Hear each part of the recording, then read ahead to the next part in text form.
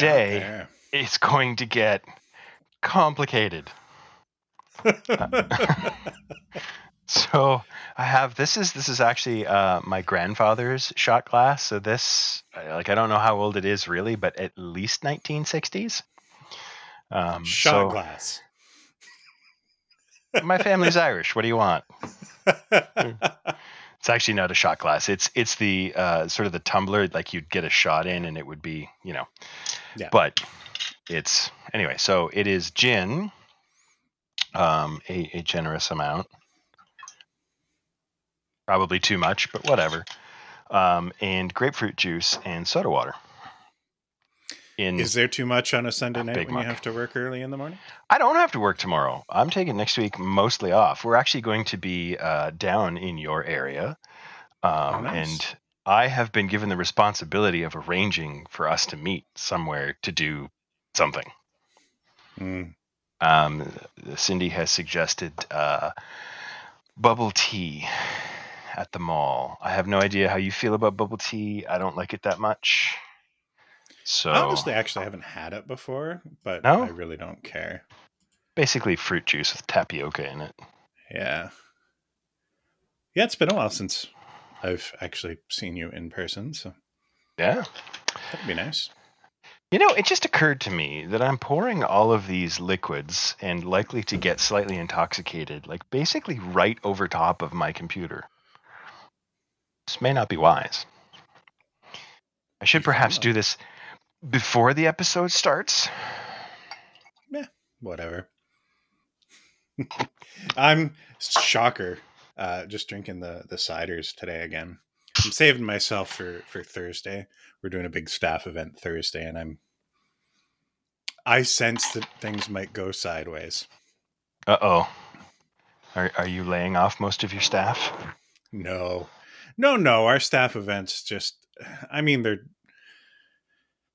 they were actually like less tame before I started working there. Oh. Well, you are in advertising, technically, right? Less so now, but Kinda. When I started, like it was a full service ad agency that was in the process of turning into a full web shop, and has just become more of that. And we haven't had a major staff event since before the pandemic. So this is a gin.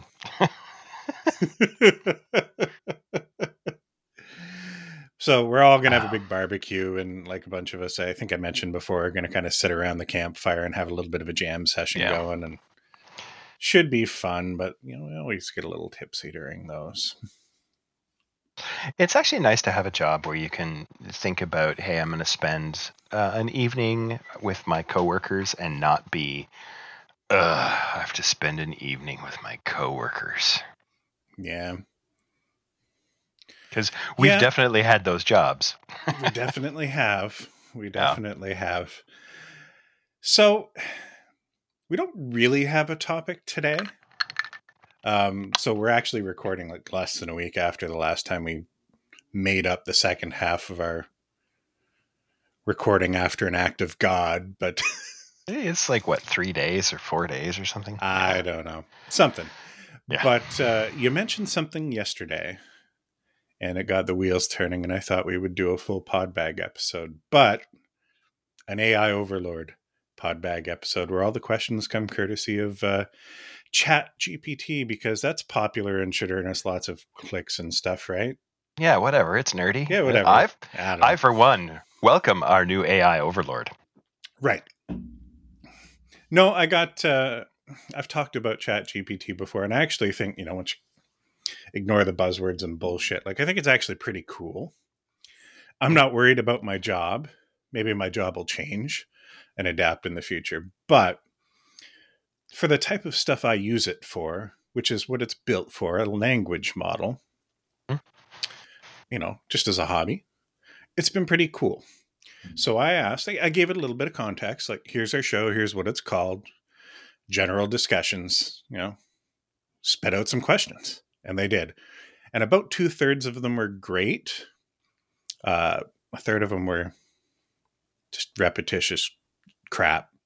Asking, conflating nerddom with a certain segment of nerddom. Like there's about 4 questions about like the type of cosplay maybe you have worn. And I have. I have actually done cosplay. And it only came up because I was watching an interview with Carrie Elways today about they did the reunion thing for the Princess the Bride. Princess Bride. Mm-hmm. And we did our 10th wedding anniversary. We renewed our vows, and we did it dressed up as characters from. Well, I was dressed as the Dread Pirate Roberts, but it was a pirate wedding, and everyone who came had to dress up. So I guess I technically have done cosplay. I guess I've technically done it too, and actually in some really, really nerdy ways. I think when you do Halloween as an adult, like even though it's Halloween, like anytime you're throwing a costume on at that point, like, dude, you're over 16, it's cosplay. Kinda. And I put a lot of effort one year. This was back in the call center days, but when I was running a training department, and our department decided to take it really, really seriously. And I like scratch built, so like put the effort into making a costume, which is why I think it really qualifies as cosplay. To play like a old Republic era Sith Lord, Oh, Marka Ragnos, big like horns and shit, and like okay. I turned a mag light into a lightsaber. Yeah. Hey, Hey. yeah. Well, we're You don't nerds. look impressed. Yeah, you I don't mean, look impressed at all. I mean, Fuck you. I mean, I was there, I guess, but I don't remember this, and I haven't seen any photos, so I'm not sure it ever No, happened. no, no. This wasn't. This was the other company. So Oh, okay, all yeah, right. yeah, you weren't there for that. I never worked for them. Nope, you did not. Well, to be fair, I never really worked for Stream either. I was employed there. Anyway, so I did a sort of just a cursory skim of the questions, selected a few, refined a few to kind of be tabletop themed, but most of them are just general nerddom, and we're going to go through them. And if the episode sucks, it's your fault. Oh, okay. Well, I guess. I mean, I'm sure that Ian will enjoy it, and I'm not sure that anyone else is watching. So We're good then. yeah, we're fine. Hi, Ian. All right.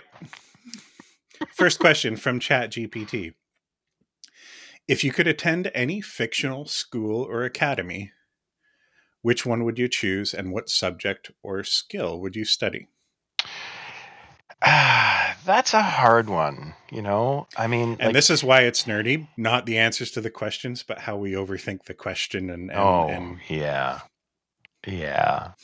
This is, I mean, your first instinct, just because of kind of how much an academy sort of school centered thing it is, would be Hogwarts.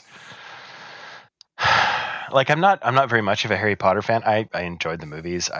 The books were reasonably good. Like, I don't know. And it's funny because I can't really think of any other ones off the top of my head. So I have to provide caveats for my answer. Can I take the stuff that I've learned there and bring it back and use Oh. it? Right? Mm-hmm. Like, and this is probably going to come up again a couple times in these series of questions because I'm predictable, but like Starfleet Academy. Ooh, Could I study engineering at Starfleet Academy and take that knowledge and bring it back and do something with it? that'd be neat. I That'd mean, be neat. assumably if you're creating rules for the question like that, you would also have to say, can I go learn magic at Hogwarts and come back and Yeah. cast spells and shit? Either one of those would be good answers, I think. I don't. Here's the funny thing, though. Like, if I was to go to a fictional sort, if we expand the question to the idea of, okay, we're going to enter some fictional universe, right? Mm-hmm. And I'm not sure if like there's an academy there that I could study at, but I mean, I would much prefer to go to somewhere like Tolkien's universe than Star Wars or Hogwarts or really even anywhere else. Mm-hmm. I don't know, or the like whatever high school the Teen Titans go to. Mm-hmm. That'd be neat. Yeah, and getting back to analyzing the question, I actually asked this question of my wife today, just because I was Oh, talking a little bit about what we were doing, and she immediately went Hogwarts, right? it's the But first. where I'm thinking about, well, what are the things that I can learn there, and what can I do with this knowledge that I'm unlocking? She's just like, no, I want to eat in that big dining hall thing they had in the movies, and like have owls and magic shit flying around. Like she's totally thinking of it from an experiential standpoint, Yep. being in that, like immersed in that universe, and I'm just like, i'm, I'm going to school to learn shit.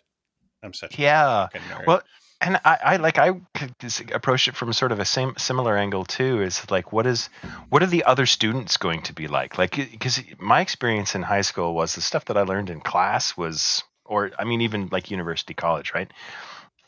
Most of the things that I learned from other students. Mm-hmm. So I'm really thinking about this from the point of view of like, what students do I want to spend time with? And honestly, it's not the people from Starfleet. No, actually, yeah, like I got to clarify that, because like Starfleet, if it wasn't for the ability to maybe learn something interesting that I could bring back, would be the lamest answer. Like Yeah. 100%, because I'm either just going to end up lame or recruited into some sort of evil secret organization that's taken over Starfleet this year, because Well, I mean, like if those are you, the only two options. yeah. Well, I mean, what other like even if it's not ones that we want to attend, what other fictional like academies or schools can we think of? Like I'm thinking of the Jedi Academy, but I'm Oh, I mean I mean, that one's you're pretty lame stretching the though. definition of academy, but like it's I got it am. in the name. Yep, it's the Jedi Academy. Ooh, that's a good one. Um, so do you know much about the Strixhaven stuff from was pulled over from Magic the Gathering into newer D&D campaign Um, setting? there's isn't there a board game that Strixhaven lends its name to? Or Oh, no, that's maybe Gloomhaven. Sorry. that's Gloomhaven. Yeah, no, Strixhaven. Imagine. I mean, obviously, it's inspired by things like Harry Potter, but it's not. It's not necessarily like such a for kids kind of thing. Oh, there was a series of books that I read.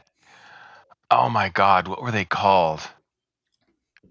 Oh, my wife put me onto them, I think. And there was a series. It was a magic school. And Harry Potter is highly derivative of a whole bunch of earlier work, by the way. Oh, yeah, yeah, yeah. And I remember reading some of it when I was in school. But there's an academy, and it's very similar to Hogwarts, except it's a little bit more grown up. It's like a collegiate type academy. Mm-hmm. And the main character is a young lady who has completely mundane parents, but gets a scholarship to the school and then shows up, and her roommate is like super magical, and they do all these things. There's all this, like, it's literally the same story. Mm-hmm. It was really good, and I can't remember what it was called.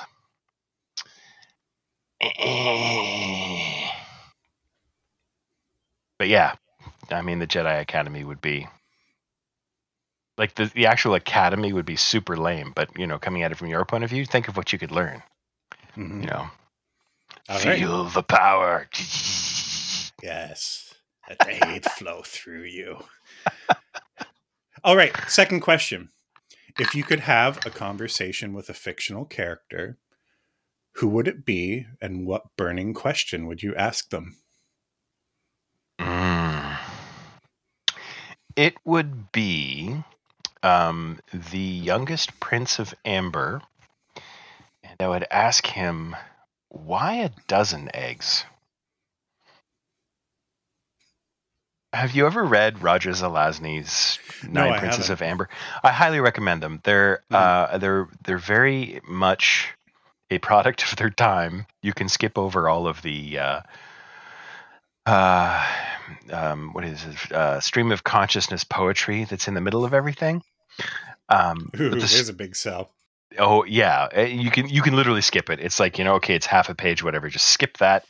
Get back to the meat of the story, because the Mm-hmm. story is interesting. The world building is interesting. The idea that all of reality as we know it is a reflection of one particular place, and the way that he develops over the course of, I think it's like 9 books or something.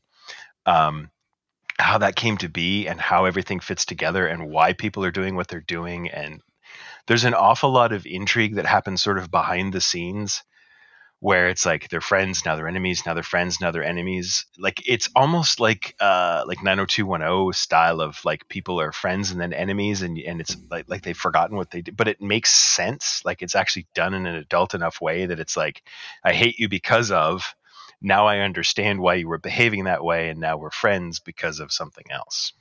Anyway, it's been a while since I've read it, and now I actually kind of want to go back and read it.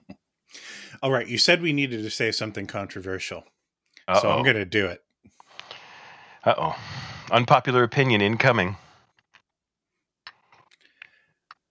I would have a conversation with capital G God, and my question would be, what the fuck, man? I mean, yeah, but which one? That's why I said capital G God. Oh, okay. So whether, you take the atheistic or whatever stance and just be like, it's a fucking made up story, invisible sky fairy or whatever, or maybe it exists and our representation and portrayal of him is just purely fabricated, which it is.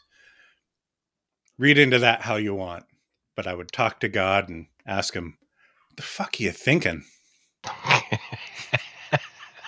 Dude. I don't know. Or you know what? If I was going to have a conversation with capital G God, I would ask him, why are you interested in how much I masturbate? well, and if this capital G God existed, I'm sure he would say, or she would say, I'm not. Why the fuck do you think I give a shit? I don't know, man. It's written in your book. Like the book that is supposed to be the instructions for how it's like literally like, when I think about you, don't touch yourself. Fan fiction. The New Testament is Twilight. Yeah, that's probably controversial enough. All right.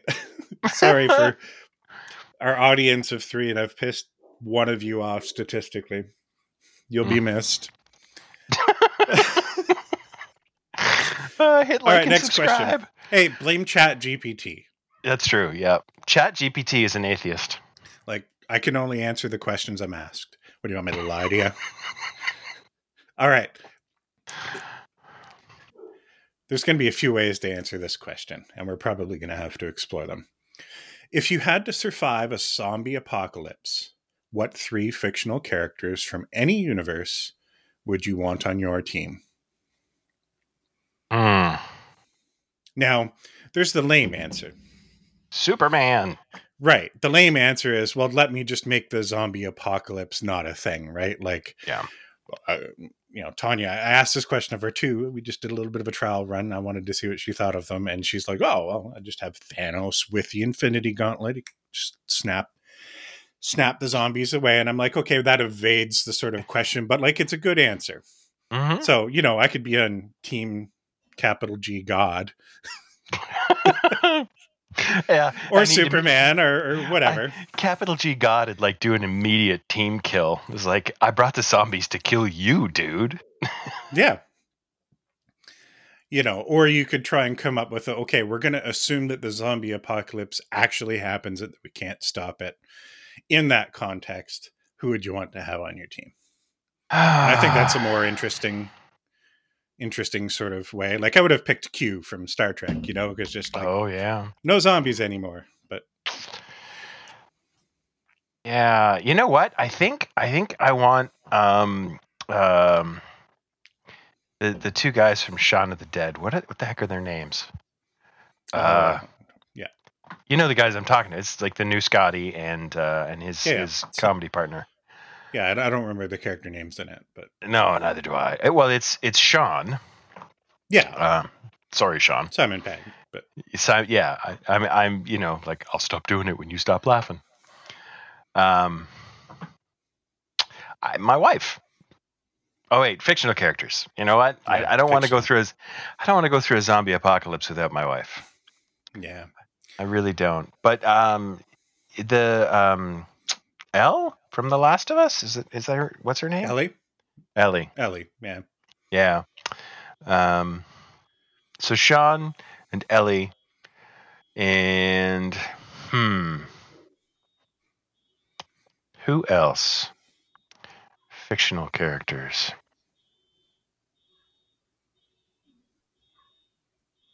Oh, hmm. Meg from Family Guy. Because she deserves a break. All right. My answers to this are I'm obviously thinking about it too much. The correct answer for number one is obviously something that's not alive, at least not the traditional sense. Data from Star Trek, one of the Terminators, like a machine. I am Groot. With the I, I'm going to place like parentheses around the on your team part, right? So the assumption is they're not going to fuck me at the first opportunity. They're right, but I would choose something that's like not going to be harmed by these zombies in any real sense. 7 of 9. Then I would choose. I'm actually going to go with a different Star Trek character. I'm going to go with Dr. Phlox from Star Trek Enterprise. Is And the that the reason, holographic doctor? no, that's Voyager. No, he's alien Doctor Denobulan. Ah, Of all the Doctor characters in Star Trek, he felt the most like a doctor. Like, so I want him there to keep me alive from all of the rest of this stuff, yeah. and B, he's the Star Trek Doctor that I think could probably like with duct tape and popsicle sticks figure out this zombie shit and fix it eventually, without like omnipotent superpowers. And I don't know about the third. The third would just be entertainment value, I think. My I was trying to. wife, because, I have to Yeah. answer that. Yeah. Fictional characters now. Oh, wait. Yeah. Fictional characters. She's from My Canada. You wouldn't know her. Oh, that's great. All right, next question. Describe the nerdiest collection you've ever seen or had, whether it's action figures, comic books, or something else entirely. Hmm. Um, I did have a friend, and friend has to go in finger quotes in odd, like grade 3 or something, who had a Transformers collection, right? And if you think about like, 6, 7-year-old kids, right? You play with your toys. This Mm-hmm. kid did not play with his Transformers. They stayed new in the box. That was a very nerdy collection. Not so much because of what it is, because I would have loved to have a Transformers collection, just because of the way he treated it. It's like Now, was these that things are something that was driven by him understanding yes. how collecting worked? No, that was something that was driven by him, and I like honestly, I think it was probably just like an OCD thing. He couldn't stand to have his stuff touched by anyone else, so it stayed in the Hmm. box. Um, like I can't think of any. Like I don't know anyone really who has much of a collection of anything. I mean, my grandmother had a collection of spoons. My Now, some of mother them were. actually had a little bit of a spoon collection going when I grew up. It was a thing. It was the style at the time. All right. Yeah. What about you? So I'm going to cheat with my answer, but it's okay because it's one of the things where like if I won the lottery, like a big lottery, it's like one of the things that would be on my list of ways to waste money. So technically, I'm going to go with a museum, but not like a capital M museum.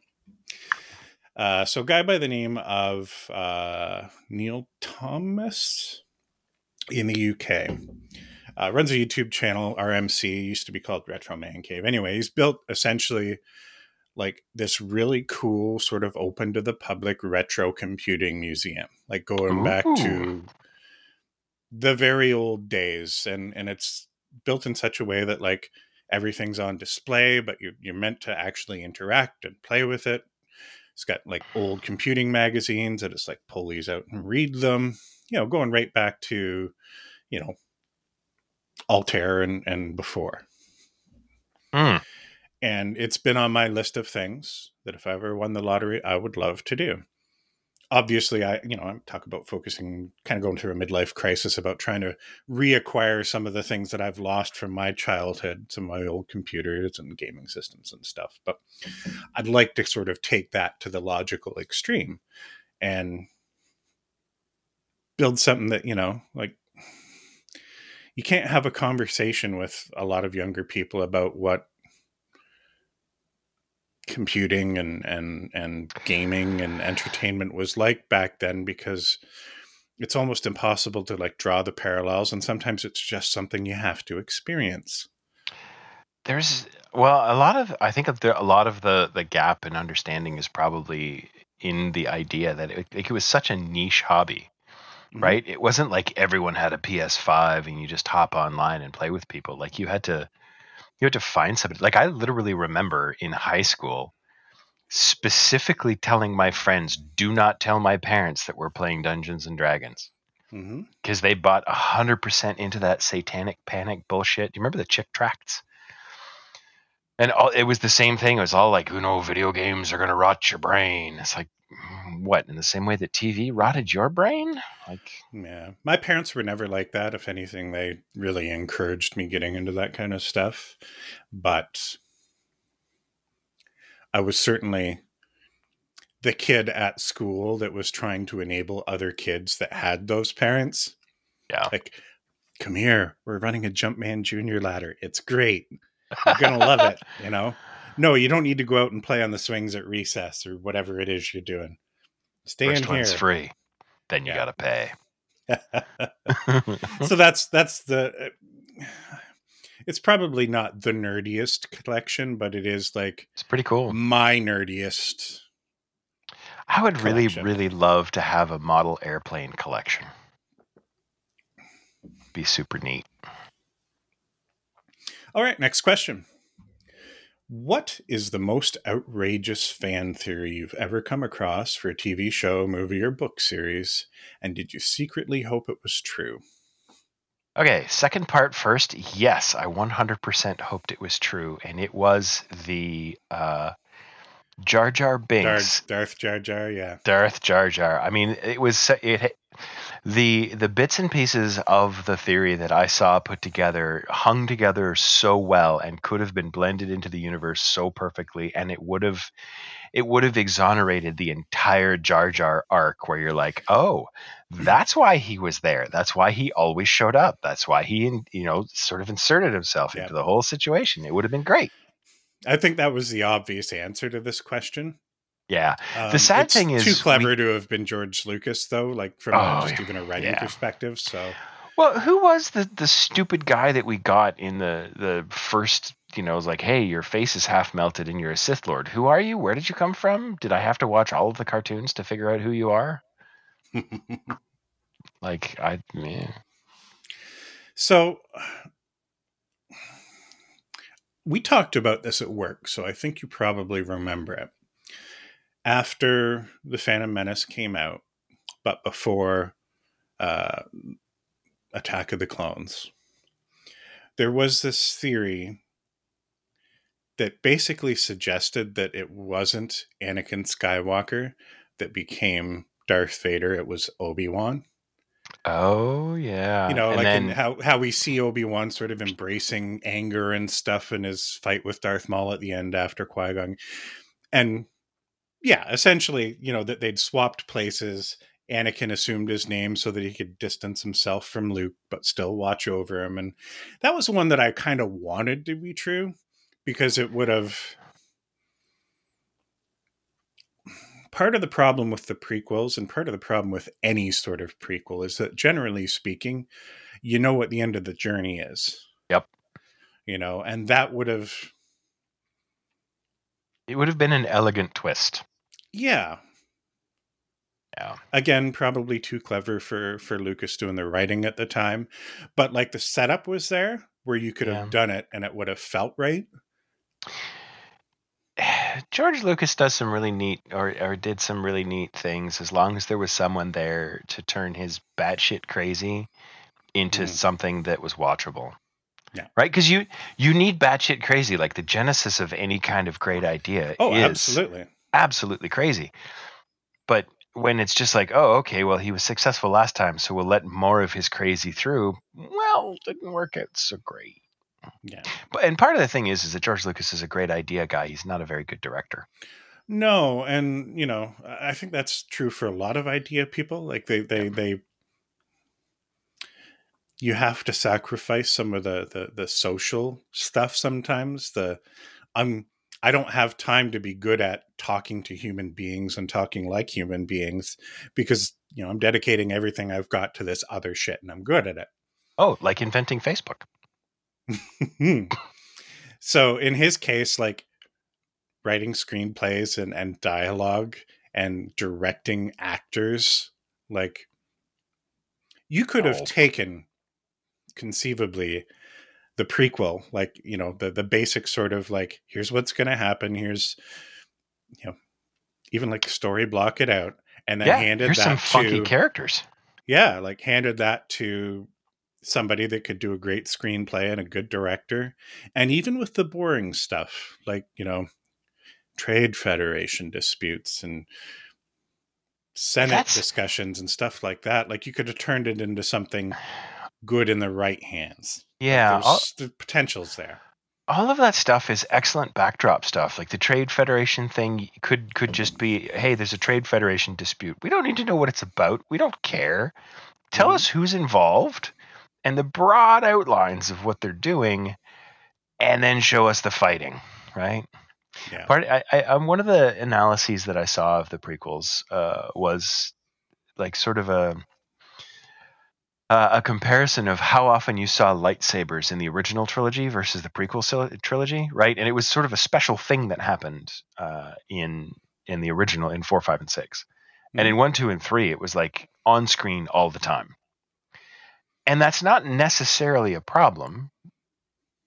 It's just a matter of degree, right? Like you don't hand a lightsaber to a bunch of 6-year-olds. Like How it's else are just, they going to be a Jedi? oh my god.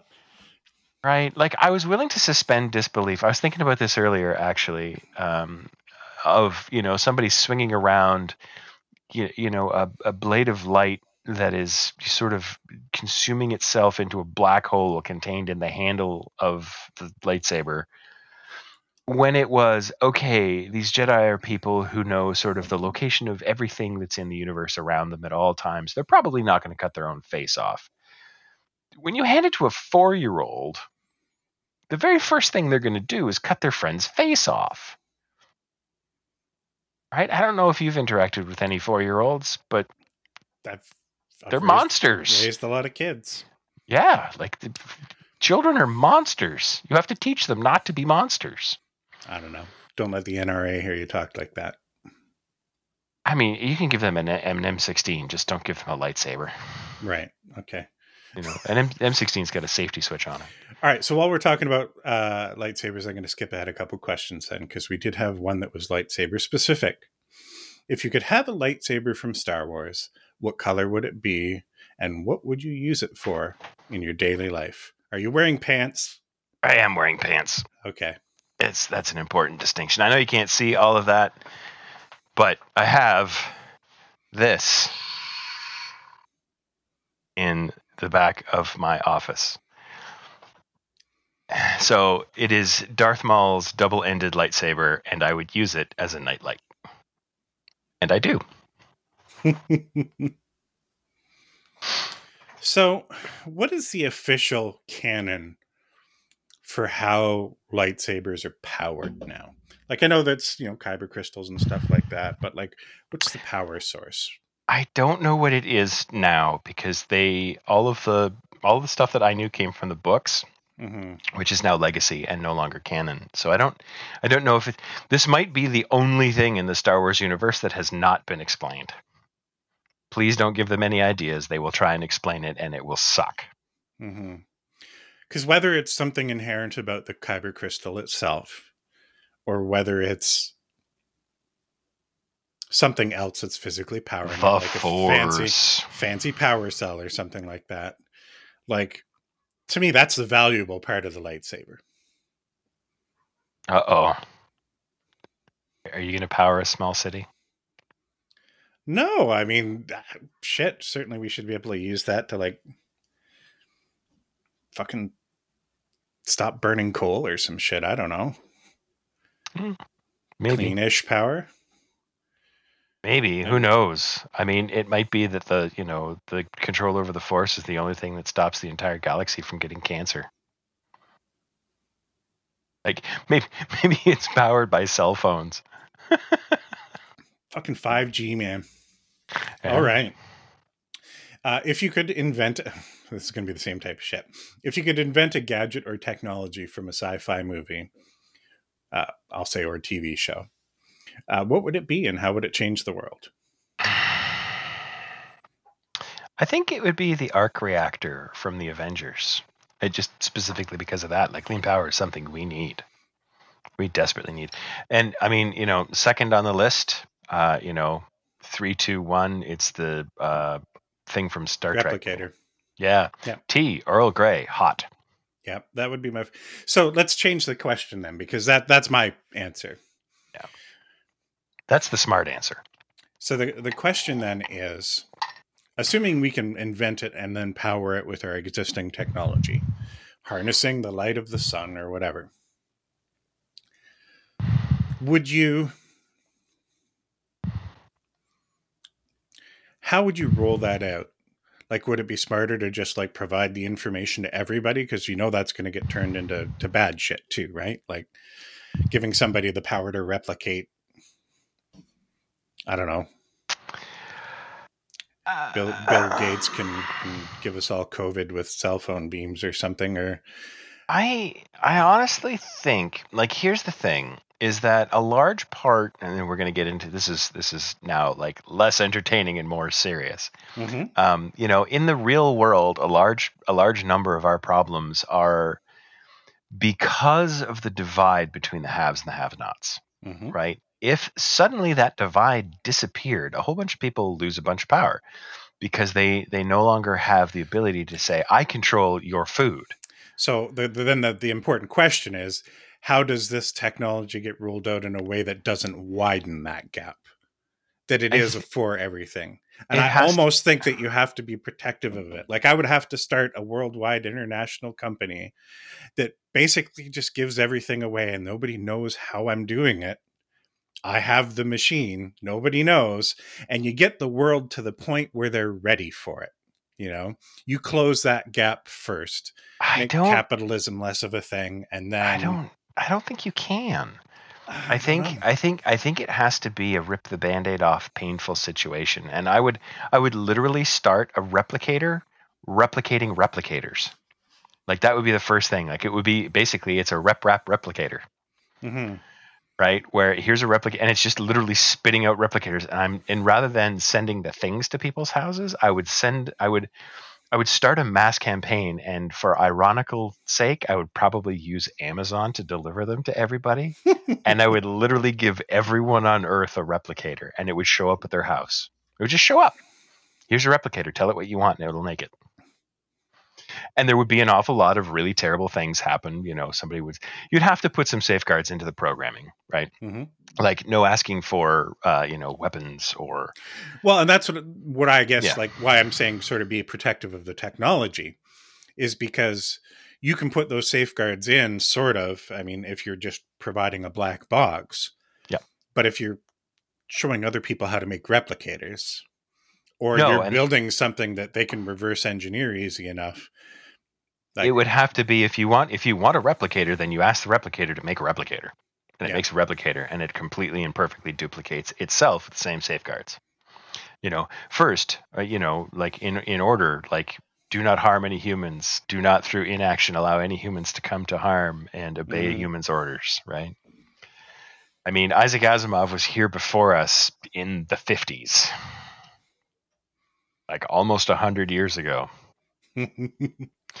But yeah, that would be the thing. Because can you imagine? like going to a building site, and instead of ordering bricks, you just literally have a replicator dumping bricks out.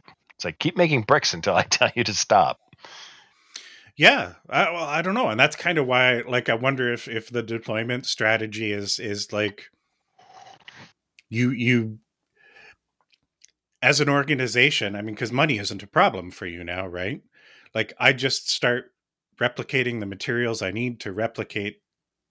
Build hospitals, fill that, solve that sort of inequality in the world as quickly as you possibly can. Food, same thing. Like, I run an organization that has infinite money. So initially it's offered like it's operating within the fines of a capitalistic society. But you make your shit available for free to those in need. It doesn't seem fishy at all. Not that, somebody Yes. starving is going to care where their food comes from too much, but you close the gap before. I think it's a good thought. I'm not sure that it would work in the same way. I mean, like, there have been conspiracy theories for years and years and years about, the 100 mile per gallon carburetor that somebody Yeah. invented, and big oil is keeping it suppressed. And I'm sure that big oil is lobbying to keep regulations in place that make their stuff more desirable. Hmm. But I don't think that it goes as deep as a big conspiracy. However, if You just you, have to look at insulin, man. Like, yeah, and that's the thing though, is like our view of how that would work is very Western centric, like very North American centric, mhm. and specifically American centric. And I think that probably the rest of the world would view it a little bit differently. But the people who are sort of in control of the systems are still in control of the systems. And as soon as they discover what you're up to, they're probably going to try and stop you. And that's the reason that I say, like, distribute it as wide as you can so that nobody can stop you. And I think both approaches have merit. Mhm. I'm not sure which one is right. I just think that they're two different ways to approach a problem that we're never going to have to solve. Nope. All right. What fictional creature or monster would you choose as your loyal pet or sidekick? I would choose an alligator, and his superpower would be biting people. That's a reference that you may not get. Oh my No, I do god. not get it. I All right. probably should feel bad, but No, not really. So it's one that's stuck in my head. It came along at around the same time as the candle with the warning on it to say, "Please do not stick this in any orifice." But which I think is aimed at people who are trying to do like ear candling, but it's just like a regular candle. It brings up other images though. start Um, again. we were talking about it was Kent and I. Remember Kent? Garlo? Yeah. Sorry. Yeah. So he and I were sharing a set of cubicles at one point on the overnight shift. We were manning the mentor line, and it was super quiet. So we're sitting there, and there was a coloring book sitting on the desk for some reason. I think we were just wasting time, sort of flipping through it. But it was like superhero based, right? And we're coming along, and we're doing this kind of thing where we're asking each other questions because it's 4 o'clock in the morning, and we're both exhausted. And we were talking about, like, if you were going to be a superhero, what kind of superhero would you be? And I forget what his answer was, but his sidekick would be an alligator, and its power would be biting people. And just, I mean, at the time, it struck me as absolutely hilarious. Now I think it's, mildly amusing. But I'm like, isn't that pretty much what alligators do? Anyway, so a fictional animal as a sidekick. Huh. I, I mean, I want a dragon of some kind. Like a big one. Tiamat, maybe. See, funny enough, I was thinking about this one earlier talking to Tanya, and it was like, well, it's your pet, it's your sidekick, it's your buddy. Like, Godzilla would be great, but also incredibly boring. Like, And you're not getting the experience of having a sidekick or a buddy there. So I'm still going with dragon, but I would actually go with Toothless from How to Train Your Dragon, because, like, he's still got a lot of the benefits of dragon, right? But at the same time, like, hey, there's just a cool dude you can kind of hang out and, like, physically interact with in a plausible way. I like the idea of a one of the original TSR dragons, and the reason being is because they're, like, yes, they're dragons, but they also have a human form, Mm-hmm. so you can just like hang out and play video games and stuff. All right. You know what? I'm going to skip this question because we've actually basically answered it on another show. Now that I think about it, if you could have a functional TARDIS from Doctor Who, when and where would you travel to first, and why? This, here's the funny thing is I've answered this question before on a message board that I used to frequent, uh, called the Chronicles of George. And it was, if you could, basically it came down to like, if you could meet any or go to any time and see anything, what would you do? And my answer then and my answer now is the crucifixion of Christ, Mm-hmm. because I'm pretty sure that that was a real thing that happened, and I'd like to know what the actual truth of the reality of that situation was. And it would be interesting to see it like sort of in the context of its time, Mm-hmm. right? As opposed to, here's this blonde bearded guy from somewhere in Northern Europe who is, yeah. Mm-hmm. Anyway, Yeah, and I mean, I'm not going to try and ruffle any more feathers with it, but understanding what he was, Tanya and I have spoken about this before, where it's like, so what was Jesus really like? Was he any different than, like, say, a modern day cult leader, except that he was martyred at the right time that things took off? maybe yes, maybe no. I Yeah, don't it would be know. interesting to find out.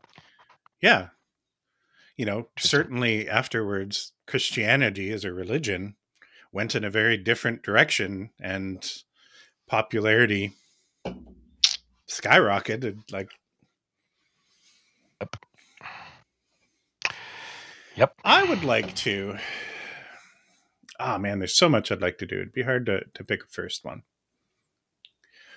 There are so many sort of like historical human cultures, some of which we just don't understand at all, some of which we understand through the lens of like very limited information. Or Some, distorted. yeah, and some of them we have all kinds of information about, but it's really hard to understand the mindset. Like that whole sort of pre-Roman Empire, very late sort of Republic era Rome, for instance, right? Like first triumvirate kind of period of Mm. time would be a real interesting one just to understand like the headspace of the average Roman. I mean, I'd probably die of some sort of disease in the first week because, realistically, that's how time travel would work. It'd be And you'd like, have to learn Latin and yeah, Greek. yeah. And not the Latin and Greek we know today either, right? Like, but, getting into the mind of a Roman back then, like what motivated them. We think of Rome as a civilization, as a culture that is very much like almost like a proto version of our Western culture, but in so many ways what motivated them in a day-to-day life, like, something like wealth, for instance, was a tool for a different type of prestige. And at least as we understand it with the little information that we have, I don't know, something like that, or going back and trying to look at ancient Greeks, right? Not through the lens and distortions of all the mythology, but like, what was ancient Greece actually like? What were the Spartans actually like? You know, I mean, Mostly the naked. probably, fucking horrible, like most people were back then, but at Most least people getting are to the now. bottom of those. Oh yeah, absolutely. Yeah. Getting to the bottom of those questions intrigues me, and maybe that's a little bit less nerdy in the sort of mainstream sense and more just like history nerd kind of answer. But I would like to change my answer. okay. Or at least add something that I would like to do. I would really like to go and see uh, what this what the civilization was like in North America before Europeans showed up. Because everything that I learned in school, I know is pretty much wrong. Mm-hmm. Part of the reason for that is that I literally grew up in a native community, And I mean, like I wasn't particularly paying attention at the time, but I mean, I was 6, right? How am I Mm-hmm. supposed to know? But looking back on it, it's like, oh yeah, things are way different than the, sort of images that we have, and we know, or at least we think we know, that there was like very much a sort of continent-wide functional governmental and legal system. I'm Mm-hmm. curious to know what that was, how it worked. Yeah, That'd be nice to know. absolutely. All right. What nerd hobby or interest have you always wanted to try but haven't had the chance to explore yet? Oh, oh, hmm. I don't know. What is nerdy? I've always wanted to take up painting.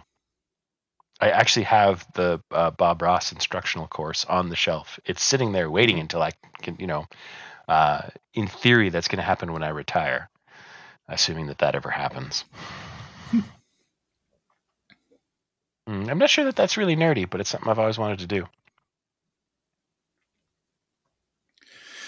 I'm intrigued by, and I think I've talked about this before a little bit, but just the whole way the maker space has evolved and sort of merged and just overlaps with each other now.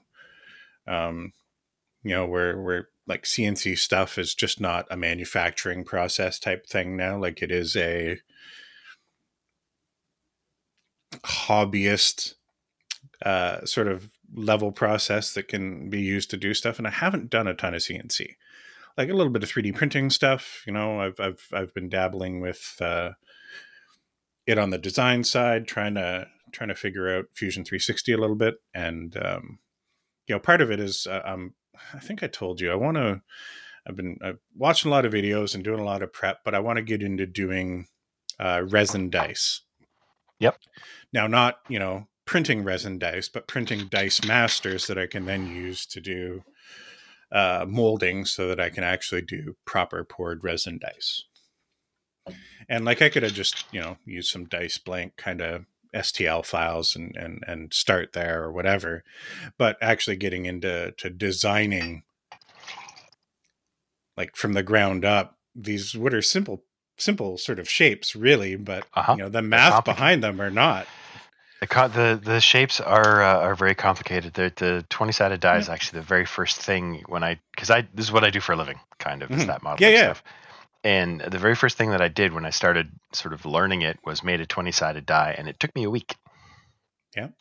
Now I can do it in about 18 minutes, but first time Yeah. took me a week.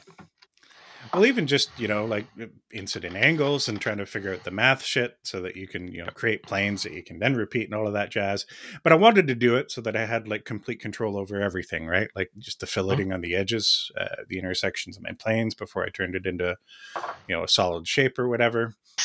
Anyway, I think I want to get into that more. My project that I mentioned before, where I want to build a robot that paints, was sort of my, like, I don't just want to learn how do I design something and export it in a format that like a printer or a CNC router can use. Like I want to get behind the scenes and learn how to do my custom shit and actually control, like work with a microcontroller and control servos and stepper motors and stuff like that. So I wanted to build that paint bot as my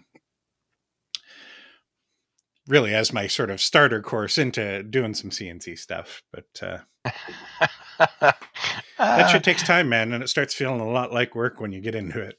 yeah, I was going to But I'll say get there one day. your starter project sounds an awful lot to me like something that I did at work that we spent $1.5 million on and then gave up on. Yeah.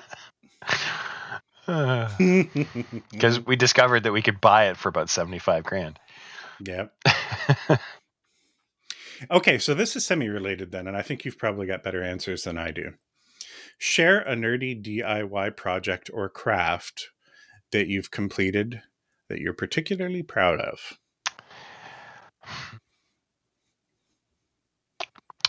DIY projects. All right, so building computers doesn't count because I've done that like 100 times. Yeah, yeah. I mean, the very first 3D printer that I got came. It came from China. Mm-hmm. And it was like the construction quality was reasonable, but the instruction manual had 7 parts, of which they gave me 5. So I was pretty proud of actually printing anything with that, although it never really worked quite right. It was like $350 that I more or less just went, I've been working on it for 4 years. It still doesn't work. I'm going to give it away. The kid I gave it to, I think, has got it working and doing all the things it's supposed to do because he's just that good. But I don't know. I'm in a similar boat to you in the way that I approach these kinds of things, where I have these great ideas, and then as soon as it becomes, hey, I have to do some work to make this happen, I Mm-hmm. just don't. I mean, I've started writing the Great Canadian Novel like 13 or 72 14 times. times. Yeah. Oh yeah, I get 3 or 4 chapters in, and then I quit. I started making Cindy a paddle for the canoe. I got most of the way through that and quit. So Yeah. complete? Not many, Yeah. if any. Now, there's a lot of things that I do that, like, I rely on my day to day nerd kind of work related knowledge. And that's cheating to do that, right? Like, oh, I just took what I do for work and did that to solve a different problem. Mm-hmm. We opened a restaurant, for instance, years and years ago, and we're getting ready to open, and we're looking at things for like point of sale systems, right? Like, what could we do that's gonna, work for us? And like, oh, just this shit's so expensive, or it's just so tedious, and it's not a good fit for what we want to do. And I'm like, fuck it, I'll make my own. And spent like 3 days cobbling together a like a web-based point of sale system that this is at a time where like not any store that you walked into would just see people walking around with iPads, and everybody was amazed. Now it was the jankiest shit you would have ever seen. I remember being surprised by the fact that like it was all being done on an iPad. Like Yeah. this is future time. Yeah, like I mean, I had lots of people say, "Oh man, you got to sell that to me," and I'm like, "No, there's no way this could possibly work for anybody except me." And uh, the amount of work it would take to turn it into like a viable product at that time would have been a little more than I could probably handle in terms of only having 24 hours in the day while working a development job and running a restaurant and whatever. Mm-hmm. But a lot of my projects like that are like solving problems with shit I know. And sometimes it's just weird shit. Like I did something similar. My in laws had a big wedding anniversary sort of party a few years back. And I was tasked with DJing, playing music for the Blue Hairs. And rather than me just playing a whole bunch of music and trying to figure out what everybody wanted, I thought, okay, I'll build this thing. I'll put tablets around, and it's basically just a voting system that automatically queued up music and prioritized it for me so that I could just let them choose what they wanted. I just had a library of a bajillion songs or whatever. Again, the kind of thing that you write it in a weekend. So I don't know; those don't really count. I want to say, thinking about 3D printing, one of the more satisfying and productive ones that's sort of small scale DIY. One of the first sort of scratch built things that I did was when we put our dog in the back of the car to like take her places, go to the dog park or whatever. We have a little mini seatbelt thing that we just clip it onto her harness or her collar or whatever, and then it just clips into the seatbelt thing in the car. But it's the style of buckles where like you just push in on the thing right beside Mm-hmm. where it clips in, and like she gets walking around the back seat.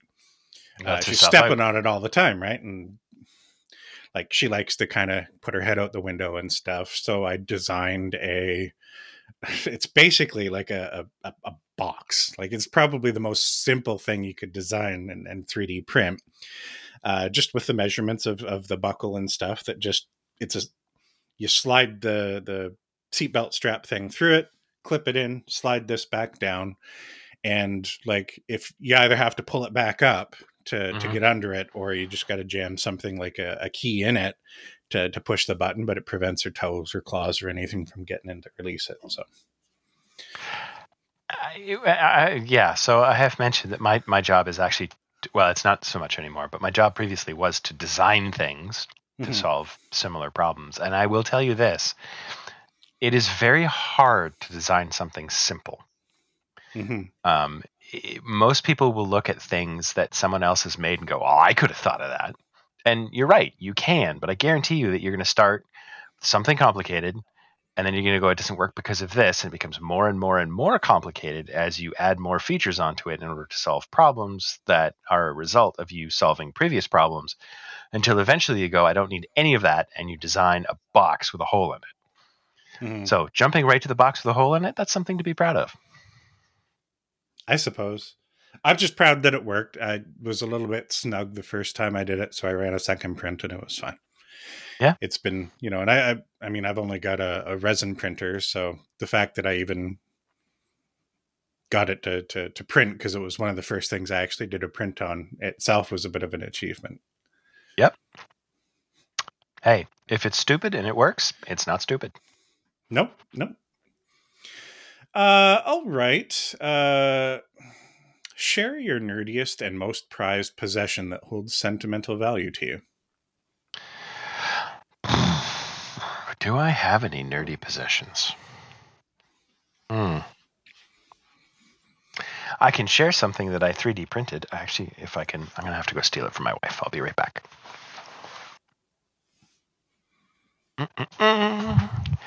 Wireless headsets are great. Question is, where is she hidden it?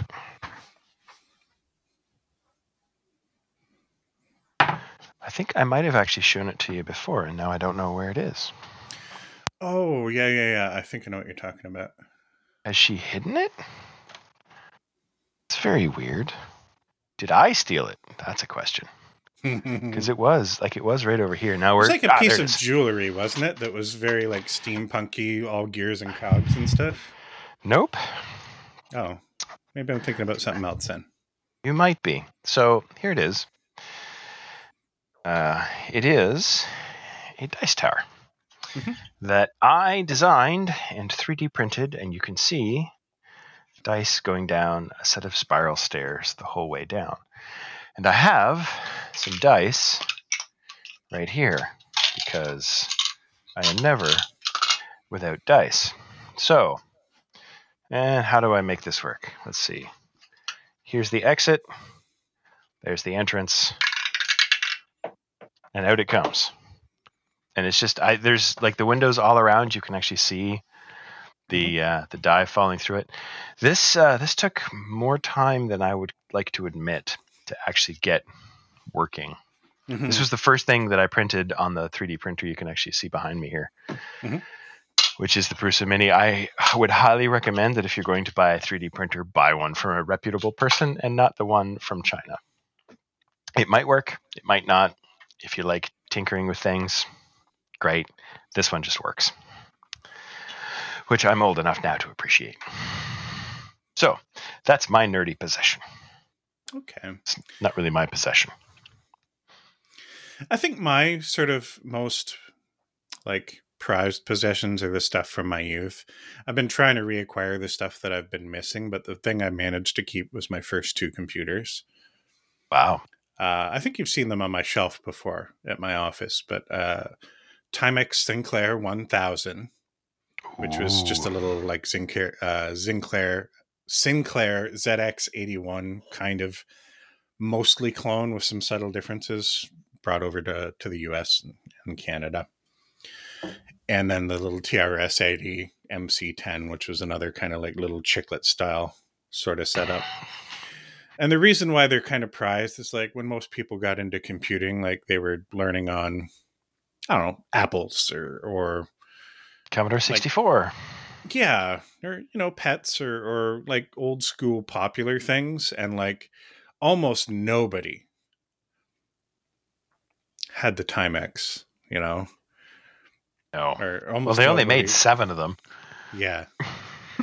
They were a very much like for the masses kind of thing. Like at the time, I think they sold them for like $99 at Radio Shack, which is a lot of money back in the day. We're talking 83,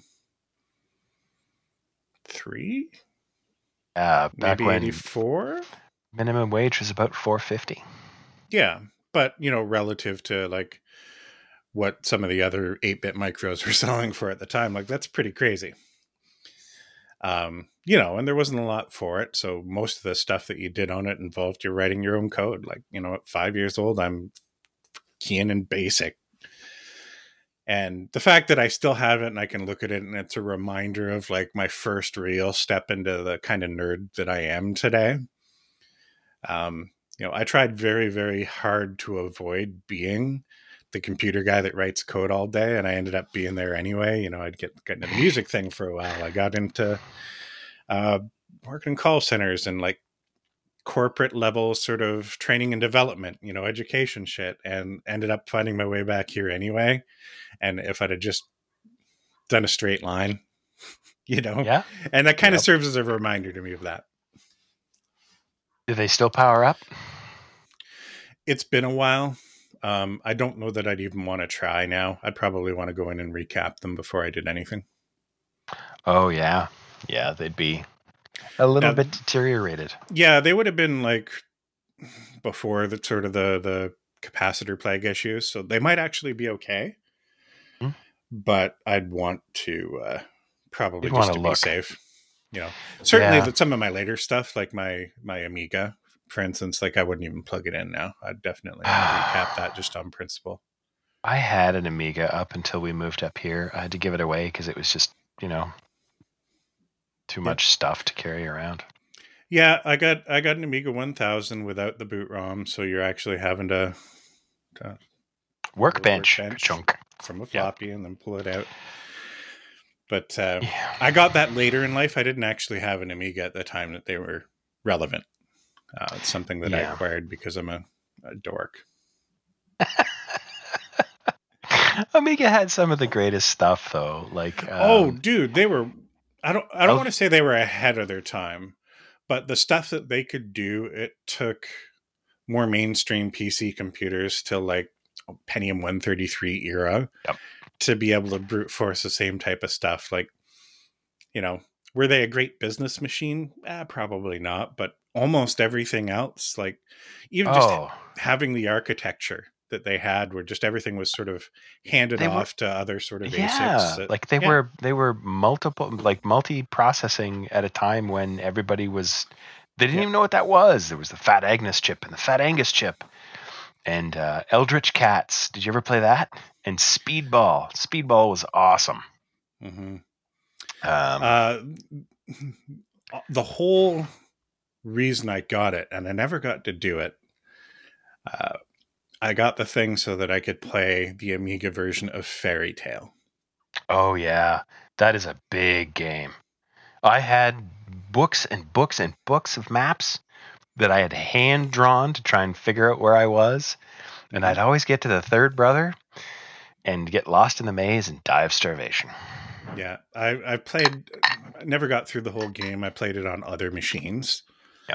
and the Amiga was, I believe, at the time the superior version of the game, and Yes. that's one of the whole reasons that I wanted to get it. I mean, I could just emulate that shit now, but there's something to be said for the feel and the smell of the original hardware. Like, I'm not snobby about it. Like a lot of the retro video games and stuff I play it emulated. I want the hardware to look at and Hmm. touch, but I don't necessarily want to go through the pain of having to like composite mod them if like the only output's RF or something like that, right? Oh man, yeah. That was actually the biggest trouble because my Amiga did actually work when I gave it away. Somebody left it out in the rain, so it's destroyed now.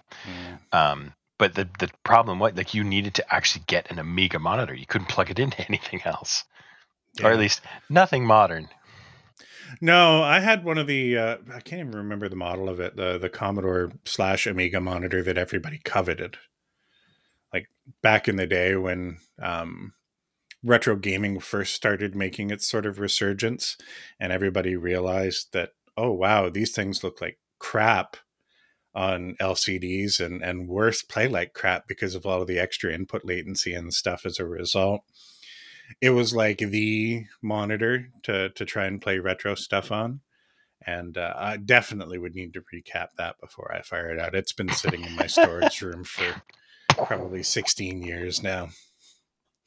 Yeah, that's one of those things that like I had up until we moved up here. Actually, I had a 286 luggable.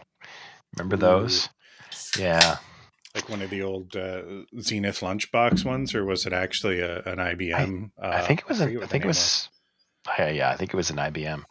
But I mean, like it had like an LCD in glorious orange and not quite orange. Yeah, It wasn't black. It and it would just I don't know. It's one of those things that I look at and I go like, this is kind of a neat piece of history, but nobody but me is interested in it, and it weighs 150 pounds, and I'm moving, so toss. yeah. And And I don't I I did a don't miss big it. purge of a bunch of stuff, but there are some things where I think I told you that I wanted to kind of start doing like art would be the wrong word, but like a nice way to present some of the old shit that just has all the member berries behind it, right? Like my old GeForce 3 video card, for instance. Like could I do do a little shadow box type thing where I could LED light it, put on a wall, and maybe I'm not keeping like an entire computer from back in the day, or I'm not building something that's functional, but I can look at it and be like, ah, I good remember. times. Yep. My old Athlon XP 1800 plus or whatever it was, and Oh man, everybody had one of those. yeah, they were great and affordable for the time. But it's not that that chip was so amazing for me, but it was that everything that happened when I had that chip, and I can look back and just and that's why I want my old hardware back. Like I don't have any old Commodore computers anymore. Those are things that sort of me growing up. I had stuff stored in my dad's garage for years, and then they did a big purge and never bothered to mention, oh hey, Yeah. we're throwing some of the shit that you've got stored here out. And it's like, I hate that. That's one of the reasons like I'm really looking forward to, because we're going through, because we're moving in a couple of months. Next month. It's 27 days. I actually have a timer on my phone. yeah. And one of the things that I'm looking for, because we have stuff that we just kind of farmed out to a bunch of friends where, like this person has that person has that. And as trustworthy as my friends are, I'm really looking forward to having all of my stuff in my possession again. Mm-hmm. It'll be That'll be nice, because I had a similar situation with I bought a 1989 Supra and I had it stored at my in-laws' place, and I took some stuff off. One of the things about the 89 Supra, the Mark III, is that there's like a rubber. It's like an air dam almost. It goes Mm-hmm. underneath the front grille, and almost you can't get it anymore. They don't Yeah. exist, and they get sort of distorted over time. Mm-hmm. So people just take them off, and you can replace them with other things, and it looks good. Now, Um, 89 is that the first year they went front wheel drive? no, Supra has Okay. never been front wheel drive. 89 was the Mark III. The Mark III was the first year that was it the Mark II Because that I did the raced an 85. Well, it was actually the Celica, but it was Celica. identical to the Supra R- in every way. It was before they just used the name Supra. the Celica Supra was a straight six instead of the four. That was the Uh, that was the difference between the Celica and the Supra. yeah, well, the one that I had in 85 had the 2200 RE 4 cylinder in it. Right. Yeah, It and was that was the multi-port fuel difference. injection. And Is the Supra was basically like the straight six instead. okay. And when the Celica went front wheel, the model after the Celica went front wheel drive, or the time that the model before, Mm-hmm. um, the Supra and the Celica actually parted ways, because the Mark One there was a Celica and a Celica Supra. The Mark Two there was a Celica and a Celica Supra. The Mark Three was the first time that they split off, and there was a Celica and there was a Supra, and the Supra was its own car. Okay. In any case, so there's this sort of rubber thing that goes underneath the front grille, and just because of the way it was made and the materials it was made out of, it would get in the sun, it would get all distorted, and people would take them off and throw them away. Mine was perfect, but my front grille wasn't. It actually had some road rash from various adventures the car had been through before I got it. So I took it all apart, right, and I brought the front grille home, because we were living in an apartment at the time, and I left all of the sort of supporting hardware under the car, with that rubber piece. And my Mm-hmm. father-in-law went through that and said, "You don't need any of this stuff, right?"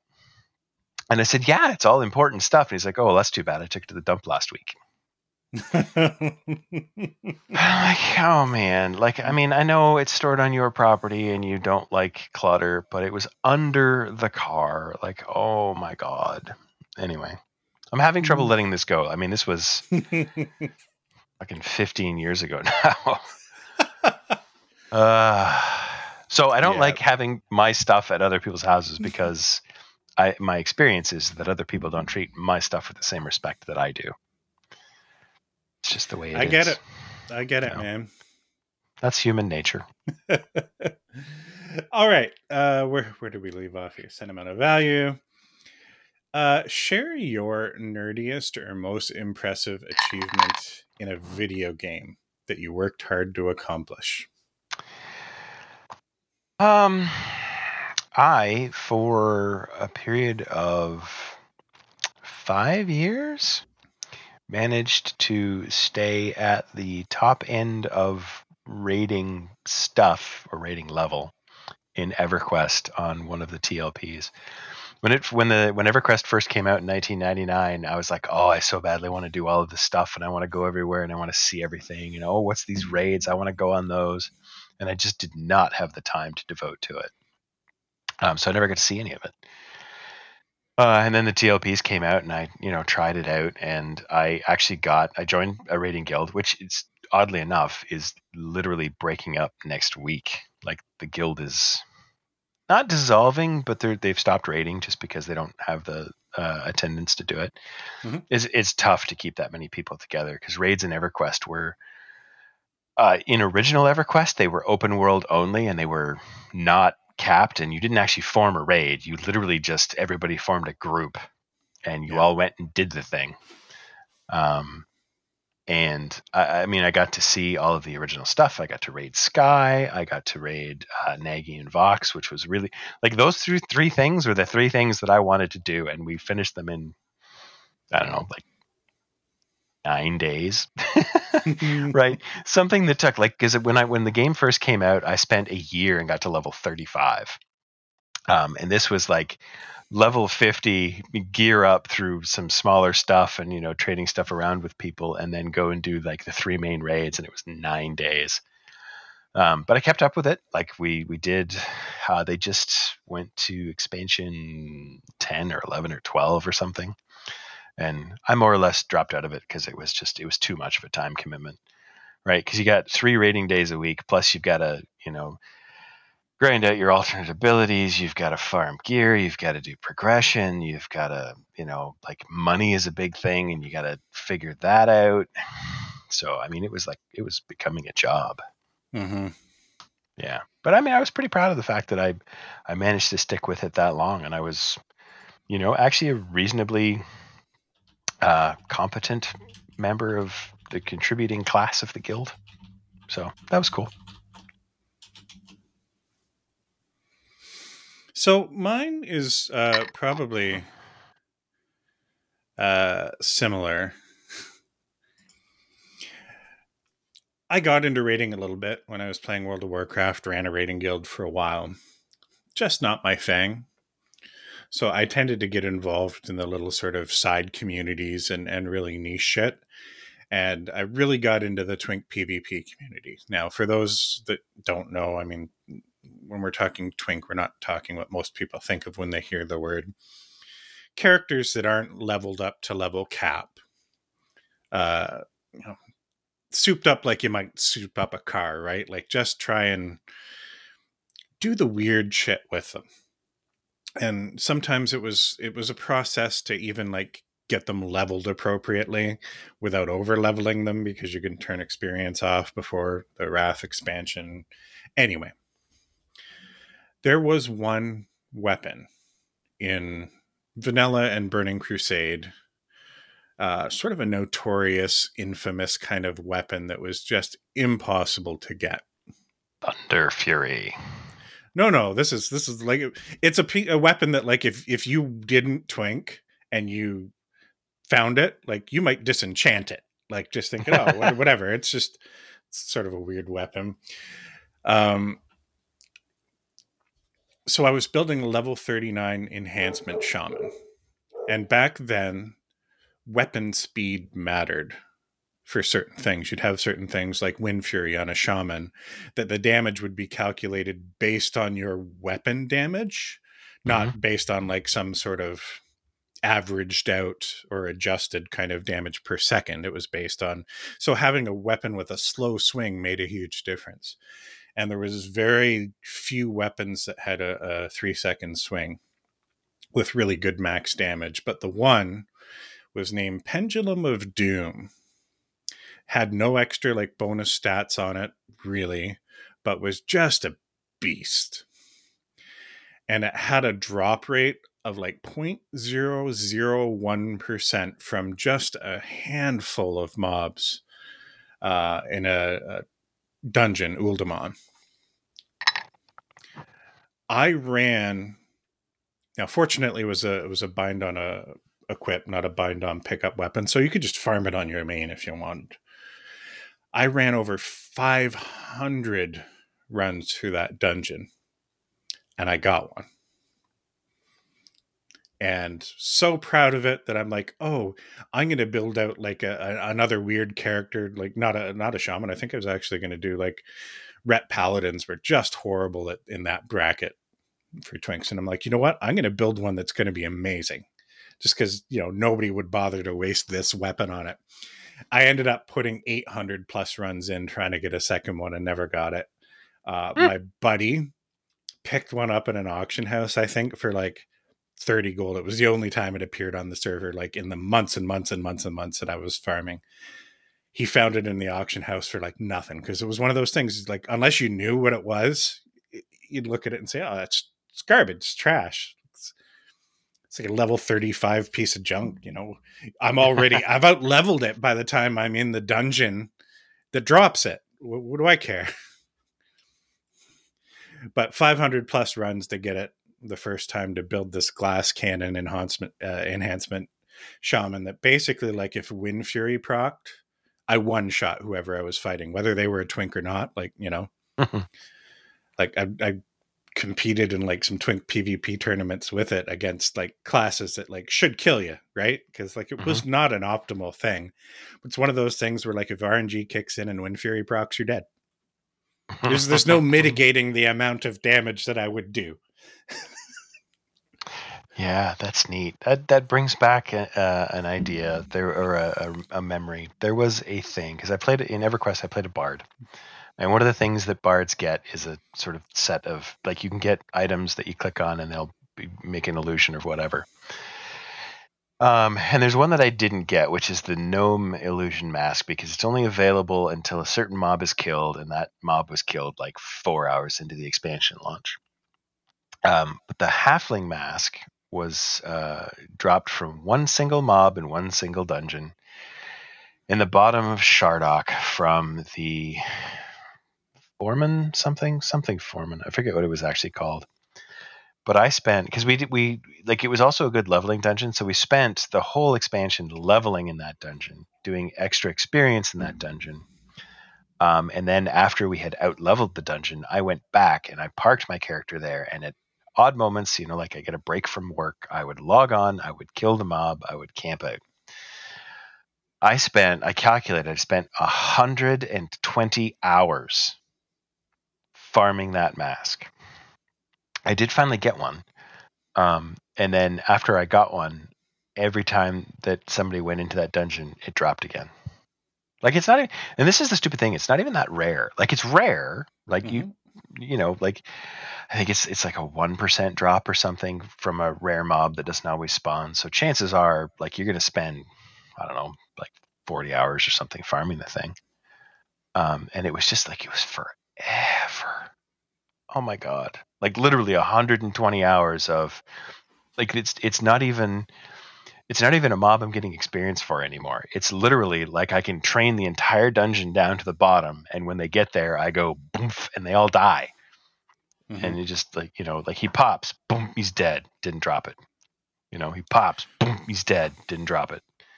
Yeah, that was the annoying thing about the farming Uldaman for Pendulum of Doom too, is these little grogs just like 3/4 of the way into what was a pretty damn big dungeon, and there's only like I think 8 or 12 of them out of like hundreds of trash mobs in this thing. There's like 8 of them or something that drop this thing at such a low, incredibly low drop rate. Yep. Oof. Well, it's I should still have just, better than won the real lottery or something, because I probably yeah. had better chance at it. I mean, it's better than farming MCPs to try and be a melee cat. What were they? The druid something? The melee druid? That if you farm MCPs and you're able to click them continually, you can almost get to the bottom of the DPS meters as a druid. Yeah. I played a druid the short period of time that we did WoW TLP. We switched from EQ to WoW for a little bit, and it was awful. Yeah. No, you just I did Vanilla Classic. You didn't do Burning Crusade, eh? no Yeah. See, no that's we where you guys should have got in. It was. yeah. We were on a PvP server, and PvP is just not my thing. Yeah. And like there was literally a line of my corpses from wherever I started to wherever I was trying to get to. Just always, just a line of my corpses. Get good, scrub. Yeah.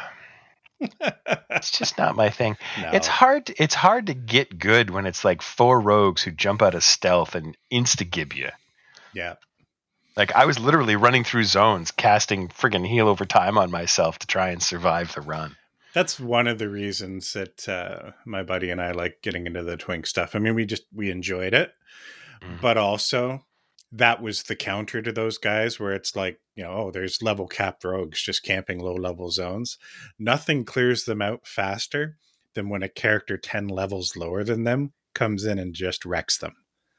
Yeah. Embarrass them a few times and they just disappear. Yeah, that was one of those things where it's like, why do you do it? Why are you camping like a level 10 zone with your level 60 character? So you call you get on your mains and come and fight us. It's like, no, because when they show up, you run. Yeah. Right? You're here because Just you dicks have justifying being dicks. Yeah, you're sick in the head. Yeah. Anyway. Whatever. If you enjoy it, go ahead and enjoy it. I'm sure because there was one guild that was camping because I tried to play on a PvP server on like regular WoW for a little bit, and like I logged into the world and I got to level 10 or whatever and stepped outside of the safe zone and got like insta killed. And there's literally just like a whole guild just circling on flying mounts above, just dropping out of the sky and killing people. Yeah. I'm like, you've been camping me for a week here. Like I'd log in, I'd get insta-gibbed, I'd log out, I'd come back tomorrow. I'd come back tomorrow, I get insta-gibbed, I'd log out, I'd come back tomorrow. As far as I know, they're still there. I'm not playing anymore. Like, enjoy your empty server. Yeah. I guess. Whatever. All right.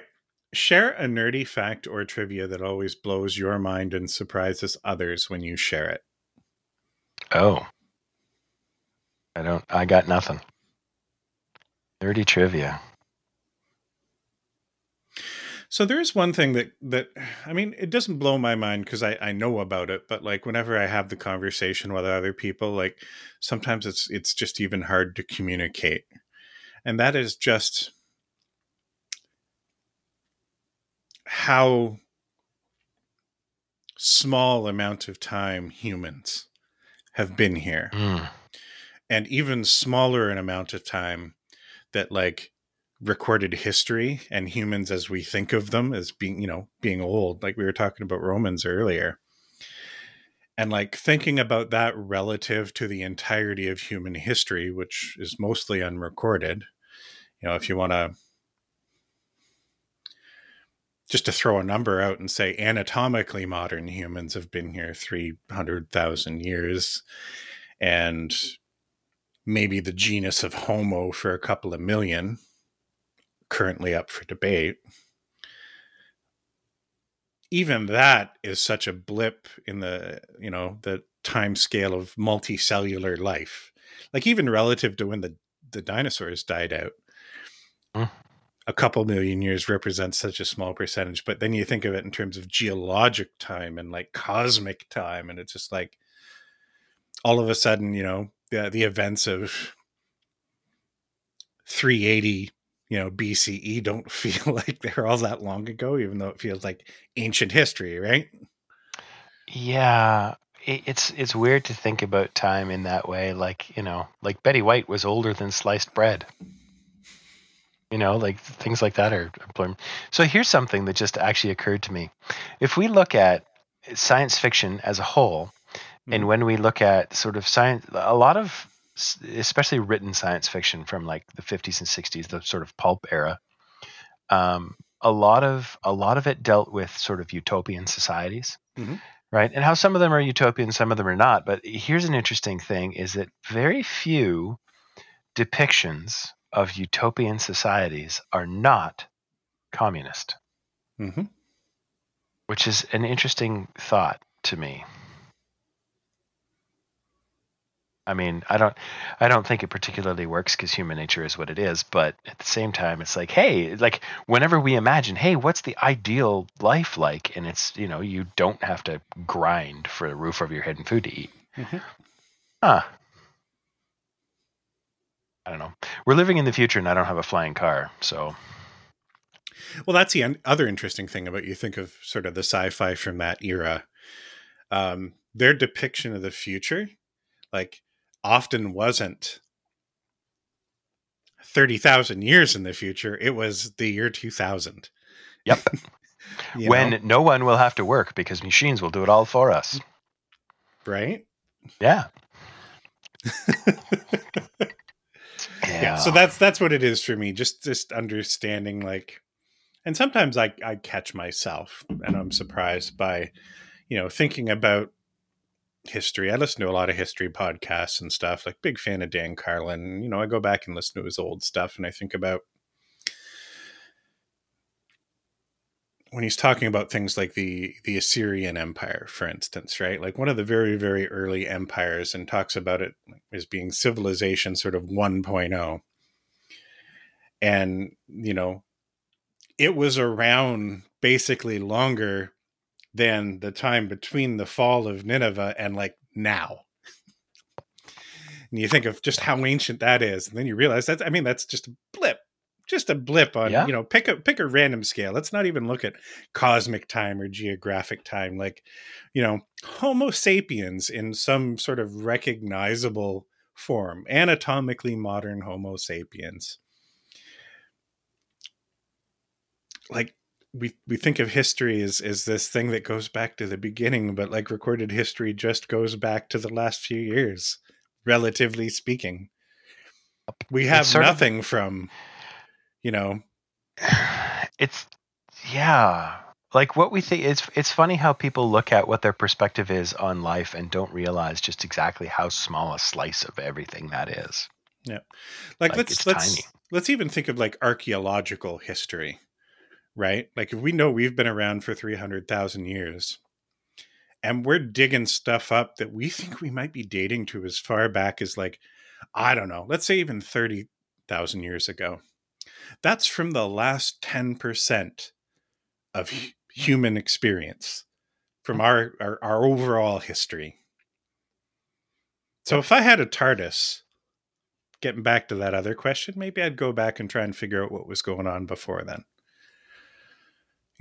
Was it, yeah, I'm sure it was a lot of isolated sort of hunter gatherer societies, but I'm sure there's a lot of sort of buried, hidden, like, early proto agricultural societies and stuff that we just haven't found any evidence of yet. There's a really interesting thing that when you talk about sort of ancient history of humans too, is that we think of like, especially because we get the impression from the media, like movies and stories and things, that people didn't move around much, Mm-hmm. and early humans traveled Oh yeah, a absolutely. ton. So yeah, Literally yeah, around the world. yeah, Like, you yeah. just have to look at, and I know that, like, our arrival here in North America, and we're actually kind of pushing that back further and further and further as we're finding sort of more evidence. But, like, even when you look back at, the latest ice age, when it was feasible for us to cross the Bering land bridge, like, in that time, humans would have made their way from Africa all the way through what we would look at is sort of East Asia, either around the coastline or straight up through the steppes, up into like what is Siberia and north, like Hmm. literally traversing from south to north, basically the diameter of our planet to just cross and Yep. go about the same distance south down into South America, where we're seeing like, oh shit, like there were people in Mesoamerica a long time before we thought maybe there were. Yeah. Yep. Well, there's some And evidence too that shows the origin of the human species is actually in Australia. yeah, I'm actually going to get into the next question because it actually relates to this for me. Okay. Next question. It's going to be the last question before we get into some tabletop stuff.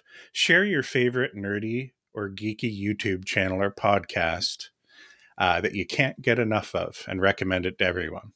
Now, I have a Oh, million answers to this question, but I one have guy a. I'm going to recommend just because we've been talking about it and I've just stumbled across this guy. It's not a big channel. His name is Stefan Milo, and he does a whole bunch of stuff on what we were just talking about, like sort of early humanity and like not necessarily Homo sapiens, but the development, Lucy. evolution, and spread of like Australopithecines right up through Homo erectus and some of our sort of more modern brethren, Neanderthals, Denisovans, like all of that sort of hominid kind of stuff. He covers, and it's just absolutely fascinating. Uh, Both the material and kind of how he covers it. So Stefan Milo, Stefan with an F, I believe. Check him out. The other guy, who is my favorite YouTuber, period, like full stop, doesn't put out enough material, but everything he puts out is bangers. And he's a guy that has a absolutely criminally low subscriber count, but everybody in the world has seen his memes. And that's H Bomber Guy. Now, if you don't know who that is, shame on you. But also, you know who it is if you've ever seen uh, the Ben Shapiro Aquaman meme.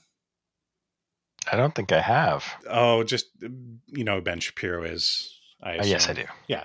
So where Yeah. he's talking about climate change, and if the water rises, you don't think people are just going to sell their houses? And then the meme is the guy busting through a wall, and he's like, "Sell them to whom, Ben? Aquaman?" Anyway, that's H Bomber Guy. He's done everything from sort of like counter commentary stuff on like rebutting climate denial and stuff, but he also does like random video game coverage and stuff on like TV shows and shit. Um, One of the best YouTube videos ever made, he made kind of in the pandemic, talking about the early sort of anti-vax movement and how it started, its roots with literally one doc. Um, and it is both extremely educational and extremely entertaining. So H Bomber Guy, if you don't watch him, check him out. I haven't. I will. For me, there's a group of guys that I recommended to you, and I think you mentioned them actually in last episode, and it's Red Letter Media. They do this Mm-hmm. thing called Best of the Worst. We just watched the latest episode actually earlier today. So did I. Yeah, they do. It's so funny because every time that I'm watching it, like even if I have my headphones on, my wife will be in the other room and go, "You're watching those guys again, aren't you?" Because you can hear, honest to God, like if anyone on Earth right now is watching and Rich Evans is laughing, we can all hear him. Here's how I know I have the right wife. I went years and years and years not showing her that stuff, thinking, well, this isn't going to be something that she likes. Like, there's some aspects of it, like I have to wait till I get the meta, because like I don't usually like smart people acting dumb. So like I generally skipped over like the first few minutes of like a half in the bag episode, because I don't Yep. care about it. Like start talking about the movies or whatever. But she finally asked, what are you watching?" And I got her through a couple of episodes of Best of the Worst, and she's a way bigger fan now than I am. Like I Yeah. think secretly she's probably a little bit in love with Mike. He's an interesting guy. He is an interesting dude. They're all interesting guys. Yeah. I would definitely give them a thumbs up. Yeah, for sure. I mean, like I actually stumbled onto them on the Star Wars Holiday Special episode, and it was especially amusing watching them talk for about an hour and 15 minutes about everything except the Star Wars Holiday Special. Now, I'm going to say something that you probably don't agree with. Oh, shoot! If you watch Red Letter Media, don't make the Plinkett stuff your introduction to them. Watch No, Best of the I Worst do stuff. agree. I do agree. Yeah. I do agree, because having a sort of a grounding of what they do and what they talk about and how they talk about it makes the Plinkett stuff much more entertaining. Yeah, like when I first tried to get into them, it was with the Plinkett stuff, like Oh, yeah. actually the Star Wars Phantom Menace stuff way back in the day. Nope. It was like, like I you know what? Like if I can get past the smart guys acting dumb shit, I mean the stuff that they're saying here is actually pretty good. Yep. But I Yep. just couldn't get past that. But once I got into the Best of the Worst stuff, we were pretty hooked. Yeah, there's some things that they will say about, because of course, like I'm a very technical minded person, right? Like, so there's sometimes like they will do analysis of things and go like, I don't understand how this works, and I'm like, I completely understand how it works, and I understand why it's there, and I completely disagree with what you're saying about it. But everything else they do is good, so Yeah. they get Also, a pass. don't watch Space Cop until you've watched the Whatever. other stuff, because you got to realize that Space Cop's a joke. It's an inside joke, yeah. It's Have you all a joke. have you seen Space Cop? I've only seen bits and pieces. Yep. Yeah. You know what I think would be a really entertaining thing to do is for you and I and our wives to get together and watch Space Cop and do like a Mystery Science Theater 3000 while watching it. I don't even know that I'd want to record it. I just would really like to do that. Yeah. Well, you're coming down. Could probably jump into the boardroom at my office and do some snacks or something. I don't know how much time you got while you're down. We need to figure out a time, because we're coming down. We're actually heading out tomorrow. And I think Tuesday's a wipe, and I have my stepmother's 80th birthday party on Saturday. We're headed home on Sunday. So I don't know what Thursday's a wipe fits. for me because I got a staff event then. I run D&D Tuesday night. So we're looking at like Wednesday or Friday then, probably. Yeah. Friday might work. Okay, I'll talk to Tanya and see what she says. I don't All right. I'll run it by we have Cindy. anything going on. I might be a little bit hungover, but It's fine. We'll give you some hair of the dog. You'll be fine. oh yeah. Okay. Do you have another one you want to recommend? I don't. There's not very many that I watch. I mean, I watch a lot of golf YouTube, which is not really nerdy unless you're doing the science of it. And if you're watching golf YouTube, I recommend like almost anyone from the UK. If you watch golf YouTube, you know about Good. Go watch them. They're fun. There's lots of drama, lots of intriguing, lots of good golf. But Rick Shields, Peter Finch. Yeah, there's 3 or 4 others that I can't remember their names at the moment. But I mean, click on those; they'll lead you there. All right. If you don't like golf, don't bother. Our AI overlords have some tabletop-ish questions, so let's get into tabletop. All right.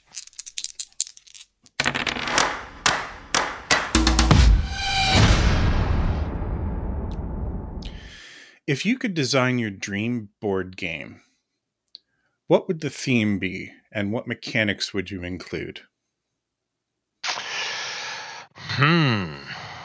I think, I mean, a board game can be almost any theme, and you can reskin the same board game into almost anything. The 30,000 different versions of Monopoly are a testament to that.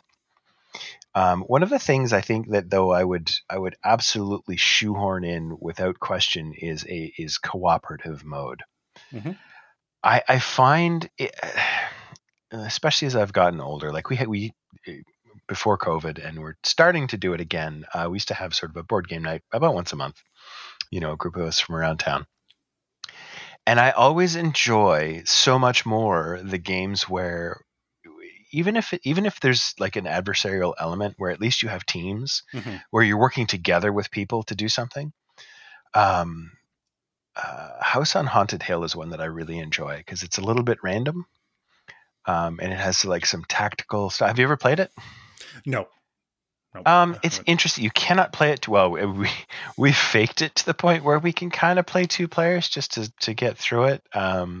But it's like there's a random element and it's everybody working together until the end when one person becomes the enemy, and then there's like a winning condition that is like, hey, this person can win or everyone else can win. And I find that really really interesting. But I think the base mechanic for me is it's got to be cooperative, at least in some Mm-hmm. aspect. So my answer is going to stretch board game a little bit too. Um, Now, for some context, I had an idea that I wanted to run a YouTube series. And my answer to the question is sort of the board game version of that. But the general setup for the YouTube series is whether it was competing as individuals or teams, I wanted to sort of have people like stage it up so that here's a budget of $80 or $60. You're going to have a problem to solve. You're going to go into a dollar store or something like that and get whatever you need to build it. So, like hypothetically, let's say that you need to build a trebuchet that shoots, a certain distance, or maybe it's a competition for the teams to see who can build the better trebuchet using $50 worth of dollar store randomness. Right? Think of it more like an engineering problem solving kind of game. So it's Storage Wars, or not Storage Wars, Junkyard Wars, Uh, kinda, Kinda, yeah, yeah. But budget but on the DIY kind of cheap. on the cheap, and not all the other bullshit that kind of went around with it. Yeah, avoid the Like drama.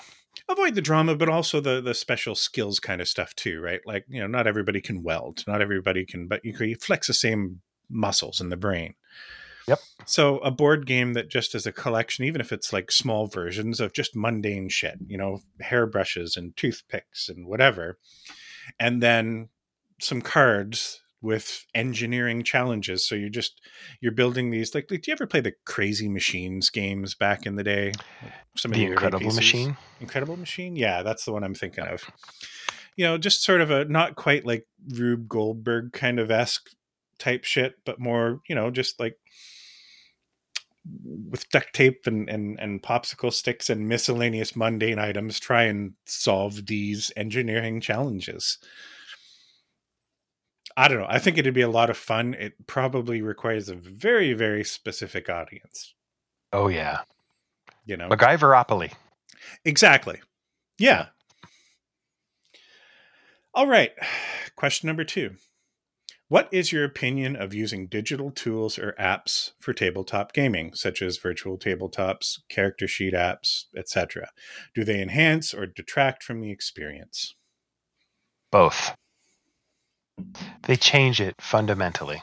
Yeah, I would agree with that. Playing a game like D&D, just as an example, it's a completely different game, and both are good in their own ways. Both are have their negatives, but it's hard to compare them.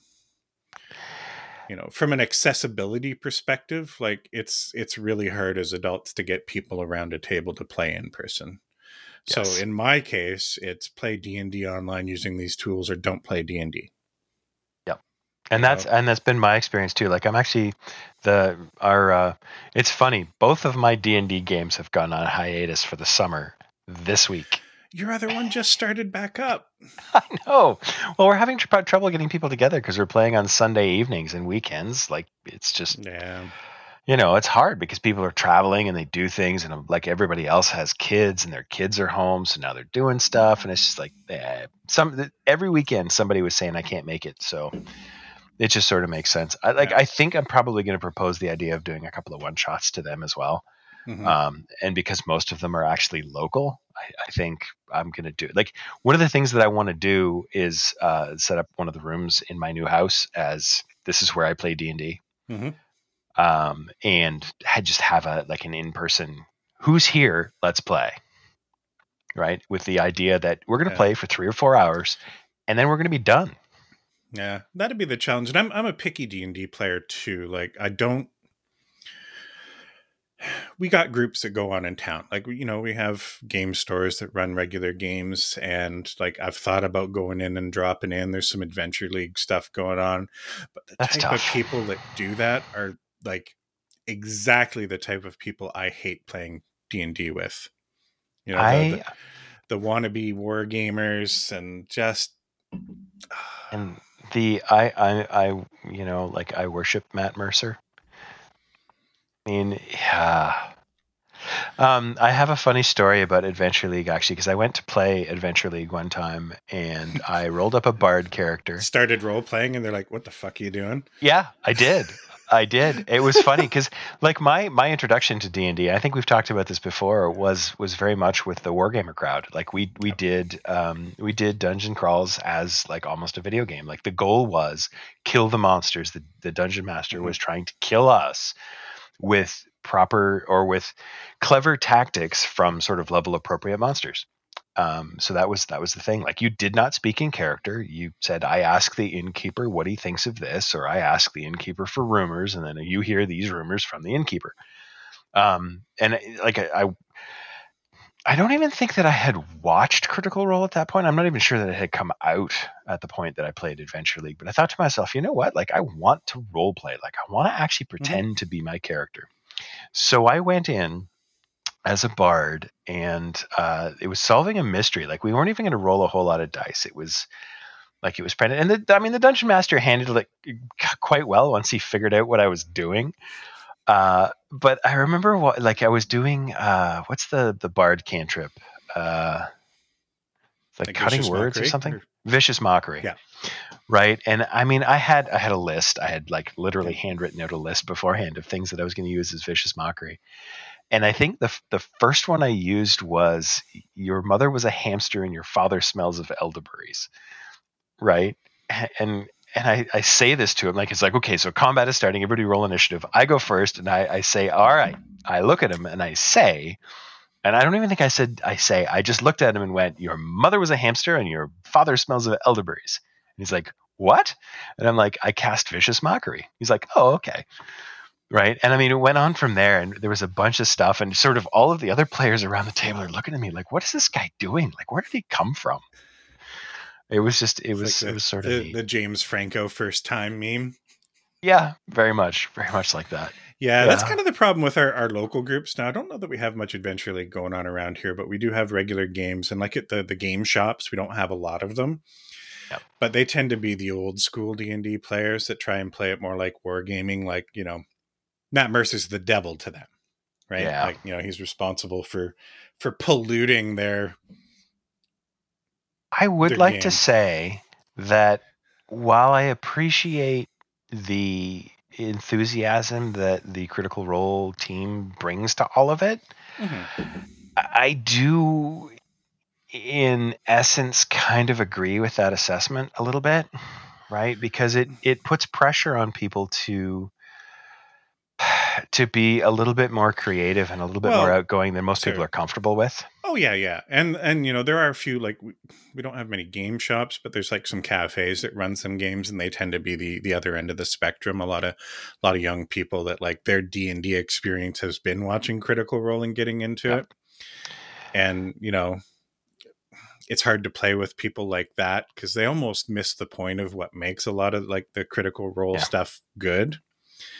Yeah. And I've run into it like I like running games for newer players, and when I bring some new players into my group, like they're often they look at what the characters in Critical Role have experienced in their campaigns, and then they write all of that as backstory. And it's like, okay, so your character's already done everything now, Yeah. you know. So It's tough. it's done. They don't. Backstories are hard though, because Backstories are hard. you got to give enough that you have something to work with, but you have to leave it enough. Like, I mean, like you're a level 0 farmhand who's literally Yeah, just yeah, setting yeah. out in the world. You can't have, like, you can do, hey, I was, like a low level member of the army, like, and I basically peeled potatoes for 2 years before I decided this isn't for me. But I learned to be a soldier. I just didn't really have any adventures. Yeah. Like, you could do that, but you know, Oh, it's definitely hard, and I'm not going to yuck anybody's yum. Like, you can.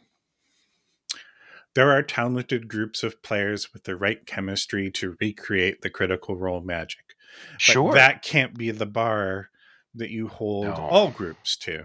And it takes some of the players where that's the only D&D experience they have, like through actual plays online, some of the better ones, to really realize, well, no, every group's going to find their own thing. yep, yes, And my players have all found that. Like, that is not a criticism at all of my guys. But getting back to the question at hand, like playing in person with real people around a real table, my options are limited. Like, I either play at this extreme or I play at the other extreme, and I don't really want to play at either. So I play no. online. And because of that, I'm able to be a little bit more selective about the type of people that I play with. Like, I want to play with people that I like when we're not playing games. Yes, If I'm sitting across from somebody that, like, if we weren't playing D&D right now, I wouldn't want to hear them speak. Like, they're just a dick or yeah, whatever. you you don't know want to, yeah, if I can't stand the person, why would I want to play D&D with them? And maybe that's a little bit elitist. Maybe I'm the dick. I don't But, think like, we're so. all here to have fun. Yeah, And like any other social activity, you got to have the right mix of people. Like, you got to all get along reasonably well. Like, you don't have to all yeah, be best friends. Like, that's no, the other thing that a lot of people ignore when it comes to the Critical Role thing, is like, these are people that have been both personal and professional friends and colleagues for years and years and years, years before you yeah, ever saw them yeah. on They stream. they have already developed all of the chemistry that you see. It's not like they just do that and that's how it works. Like, Yeah. you need to develop that over the course of years. Yeah, and you hear the people that, quite often from the other extreme, that are like, "Oh, Critical Role scripted, obviously." They're all Well, actors. Like, how else would it work out this way? And you're like, no, it's the result of that type of chemistry that they have, and also the innate um, talent. Like, you got a bunch of voice actors around a table. You know what they're going to do? they're going to Act voice act. Yeah. well. Well, I mean, there's also like the improv skill that exists around that table is Yeah, remarkable. bonkers. Yeah.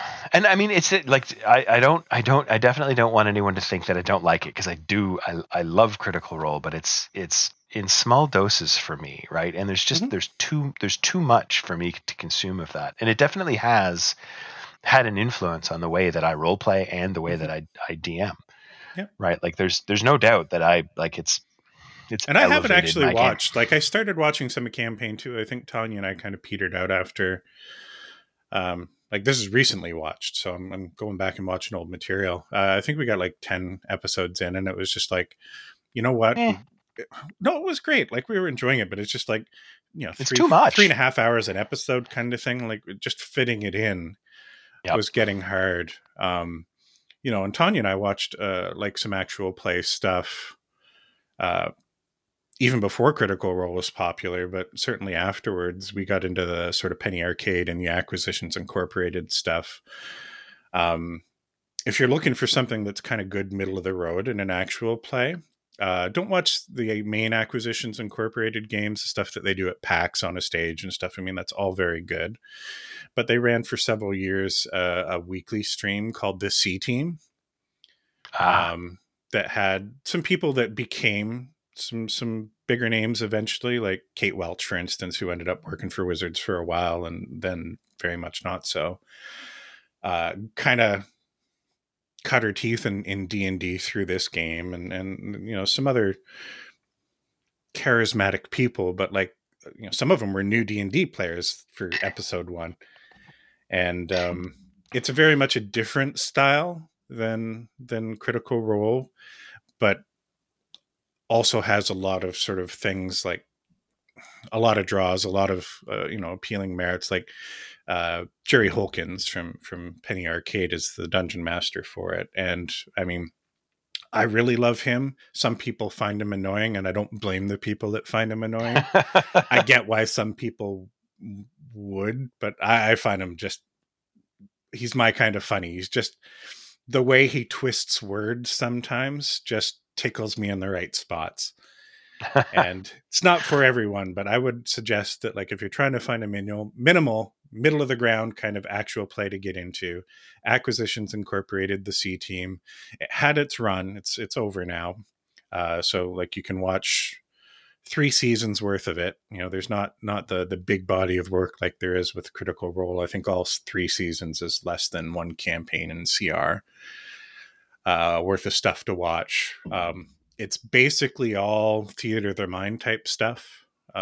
So it's pretty easy to watch on screen too. Has all the sort of typical live show kind of things where there's some audience interaction type stuff in it. They were sort of one of the earlier ones to get into like real time audience kind of stuff, and just fun. If you are going to watch Critical Role, I would highly recommend skipping Campaign 1 and Campaign 2 and watching Deadwood. Yeah. Yeah, it's a short run. It's like 6 or 8 episodes.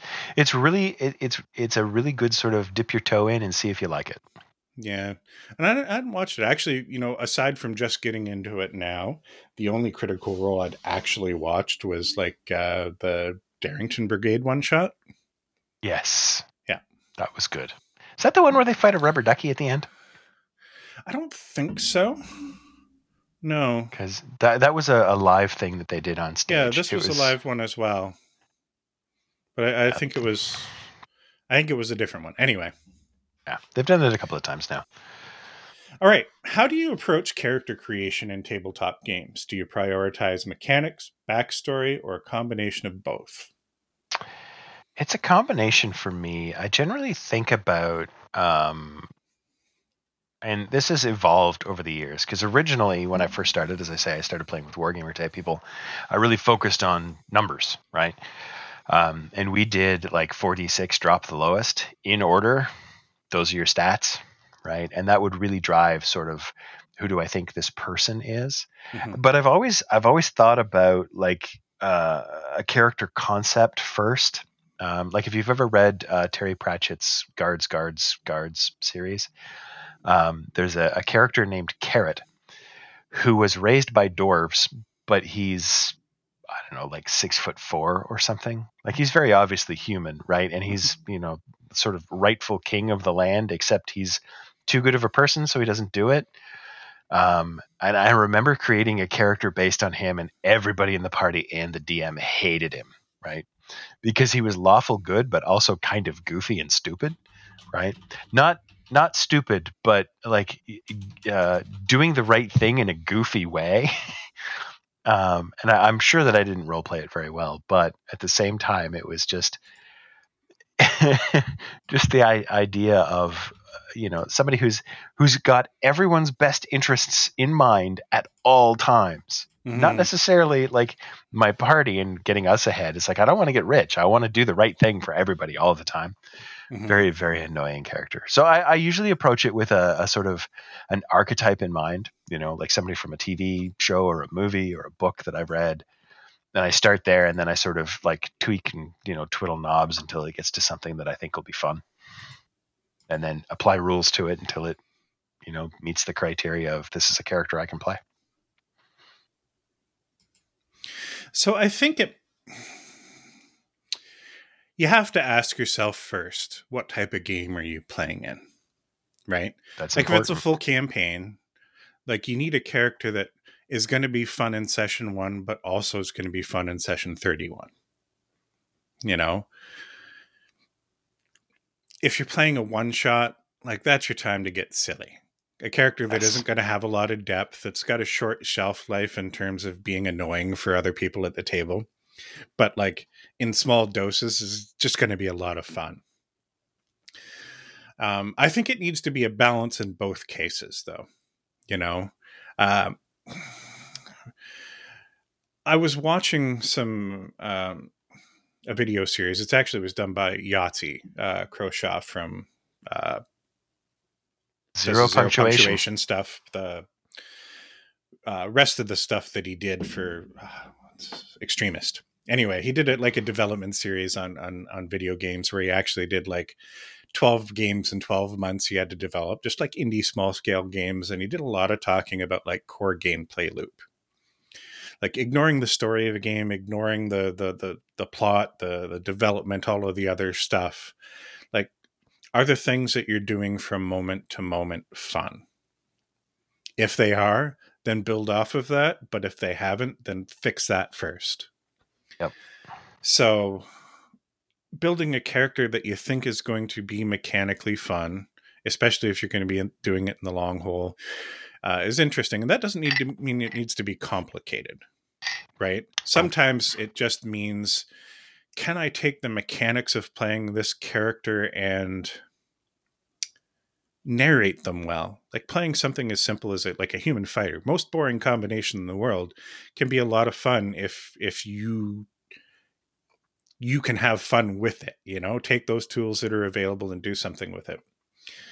Um, tell a one of the story. Yeah. Now, one of the most fun characters that I did. Have you ever? And I want to say that what's his name did a video on it. Puffin Forest Okay. Yep. about the build Murray kind of character builds. No, but I remember his one level of every class character. What was that character called? Was that absurd? Absurd. Yes. Absurd. Yes. Yeah. No, no. Maybe it wasn't him that talked about it. Maybe it was I'm drawing a blank on the guy's name. Another guy that does the animated spellbook Oh, I know stuff. who you mean. Um, Zubeshu. yes. Yeah, I think maybe he's the one that talked about the Build Mary stuff. But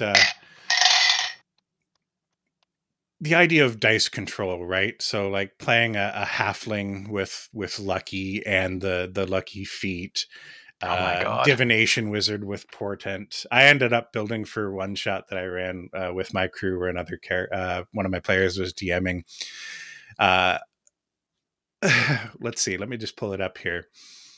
So I am divination wizard 2, wild magic sorcerer 1, tempest domain cleric 4, and Okay. almost everything about this character was just like taking a roll, like like bad dice or whatever, and just being like, nope,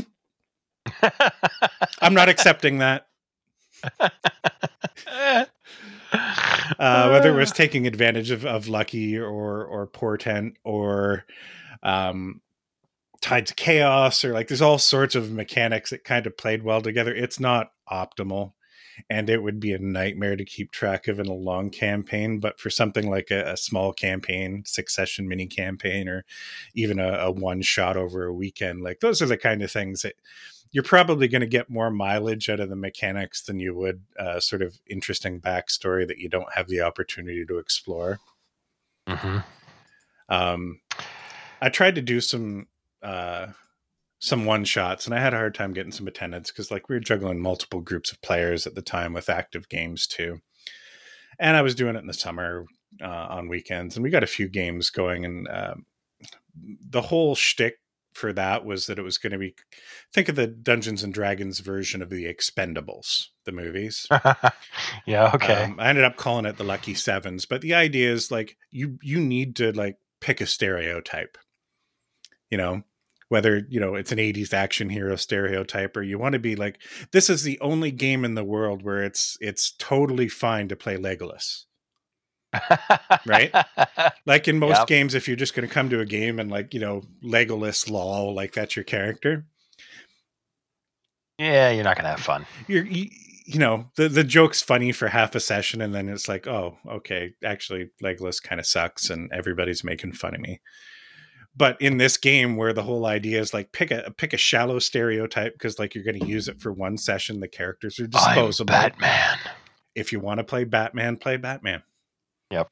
You know, or think of the mechanically fun kind of stuff and play it. Like that's where that stuff's really, really cool. But if you're going to be playing a campaign or something that's got like legs, you You need definitely got to balance mechanically interesting with like not a deep backstory, but something that gives you like something to build off of. Your character something has to to have do. motivations, right? Why is my character Yes. doing what they're doing? Why are they with this party of maybe they're strangers, people that all have their own agendas, but like for some reason we're going to all work together. Yeah. Why? Don't Yep. going back to what I said about some of the inexperienced players from the CR experience where they wrote all of these crazy backgrounds, like their epic story happened in the past. Yep. You No, it needs to can't do happen in the that. future. Like it's okay to maybe come into your story in the middle of it, but you have to have somewhere to go. Yeah. It's okay. It's okay to have somewhat of an epic backstory if you're doing like a short series of something starting at like level 12. Like Mm-hmm. you're already like a major hero, right? The reason that you've been called is because you are a major hero and now we need your help. Like help Yeah. me, Obi-Wan Kenobi. Like Obi-Wan's story is mostly in the rearview mirror, and you're coming in for sort of the swan song part of your adventure. Mm-hmm. But you can't do that for hey, we're starting at level 1. You can do Yeah. it starting at level 12. And I mean, you can certainly turn like, so, I don't always relate like epic story to high level character. Mhm. Sometimes it's just you've been through some shit. And I think you can do as long as like your epic story serves as context for your character's current state, like that can work. So, the character I played with your game, for instance, Dex, like he was a pretty boring character, really. But his basic Yeah. setup was like, he had a bit of a military background and then he kind of realized, wait, we're kind of the bad guys. Yep. Fuck this. And he sort of like exiled himself from his society, and that sort of drove everything else that he was doing, which led to him, becoming an adopted parent by accident. And that sort of was his key motivation. But, Hmm. all the subtle stuff was like trying to atone for not only the shit that he'd done in the past, but also the shit that like his people had done in the past. And that was fine. Like there's an implication that like, oh, all kinds of shit went off, but I didn't write all that backstory. It's just like 3 sentences in a paragraph of, oh, like he worked his way up to, a military commander and then got ordered from the top to do some really bad shit, like genocidal shit. And he just fucked Noped out. that, turned his back to his city and home and family, and that was Yep. fine. Well, and that's a reason for adventuring too, right? It's Yeah, the reason you're absolutely. here. Yeah. But if it's just a laundry list of epic things you've achieved, and then you find that the stuff that you're going through now, like doesn't marry, like, so sometimes your campaign's going to start out even at the mid levels where you're whacking rats. Yep. And, you can't have, oh, I'm the prince of such and such, and I'm, Although, okay, to turn that on its head, it would be you can do interesting. that right. Yes. You can do that right. I think you could play an interesting character where I am the prince of such and I've done all of these amazing things. Is just stories that you tell people to try and build yourself up. Could be a really interesting character. Could be.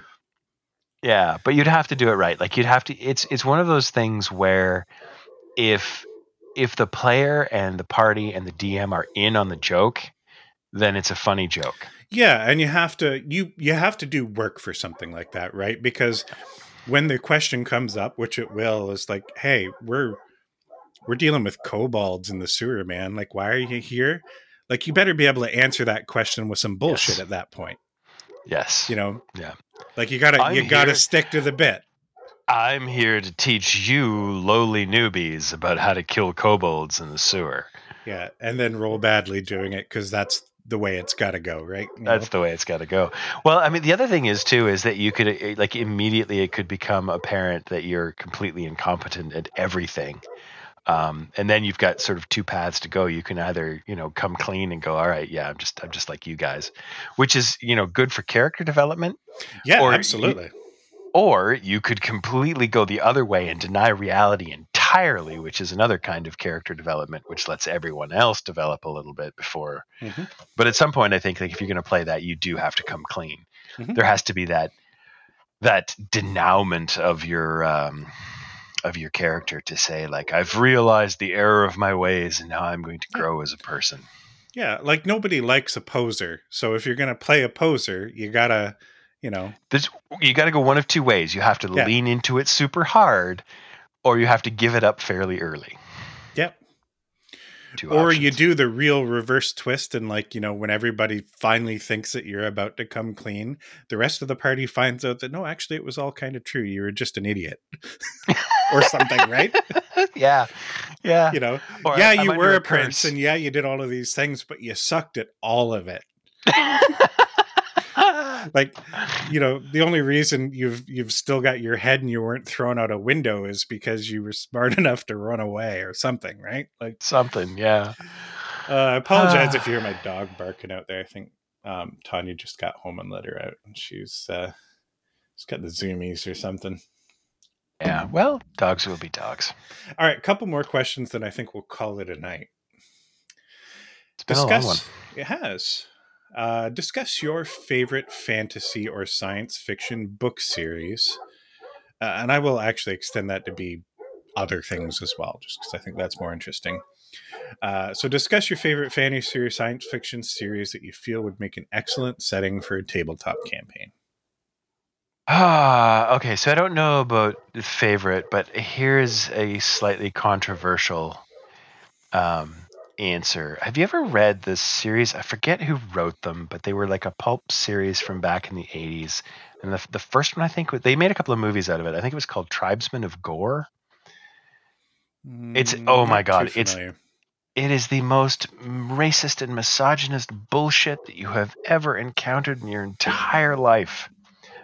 Basically, the premise of the entire series of books is that the Earth has a perfect counter Earth on the other side of the sun, and we've never seen it because it's in perfect orbit on the other side of the sun. Mm-hmm. Every once in a while, some kind of conjunction happens, and people from Earth get transported to Gore, which is the name of the other place. And on Gore, it is accepted that women are built only to be slaves. Mm-hmm. And some of them don't know it. And like, it's absolutely awful. Like, it's written by somebody that you think is maybe 12 years old. Yeah. But a lot of the sort of, if you chop that part out of it, and I'm not sure that you can, the idea of a counter Earth where every once in a while people go, right? I think it would be more interesting to have Earth as a setting for that science fiction series, and someone from that society came here. Mm-hmm. I Oh don't like. shit! There's I a. remember there was It's something that terrible. recently came out, and one of the D&D ish podcasts that I listened to, Dungeon Master of None, talked about it. I can't remember the name of it, but it had sort of a similar vibe, but it was sort of an Irish Celtic kind of thing where there was this like this convergence that had happened, and then there was just like Yes. this fairy kind of fey city thing, but like coexisting with oh god, I can't remember the name of it. Was it there was a novel by Guy Gavriel Kay that was sort of a some students from the University of Toronto get transported into the past or an alternate No, universe it kind of wasn't thing. that. No. This had very much sort of a sort of a fey fairy, like fairies existing in on Earth kind of thing. I know that what's his name? He did Macros the Black. Uh, Oh, this is who's one of this? those things where, like, fairies that could actually do magic, but they were treated as like second class citizens. It was sort of an Oh, exploration of like okay. racism and Right. whatnot. Like, it definitely had a lot of sort of political overtones and whatnot, but it had that kind of vibe. I mean, another one that's interesting is just the Witcher stuff. Like, I know Yeah. everybody's played the video games, but like if you get into the books, or the show's starting to explore it now, like the convergence of the spheres and whatnot. It got sort of touched on a little bit more at the end of the prequel show, which, oh man, they did that one dirty. Yeah, I don't have Netflix anymore, so I haven't watched those. Look at you being responsible and not just downloading stuff. What happened to you, Yeah. man? I grew up. I got gray in my beard now.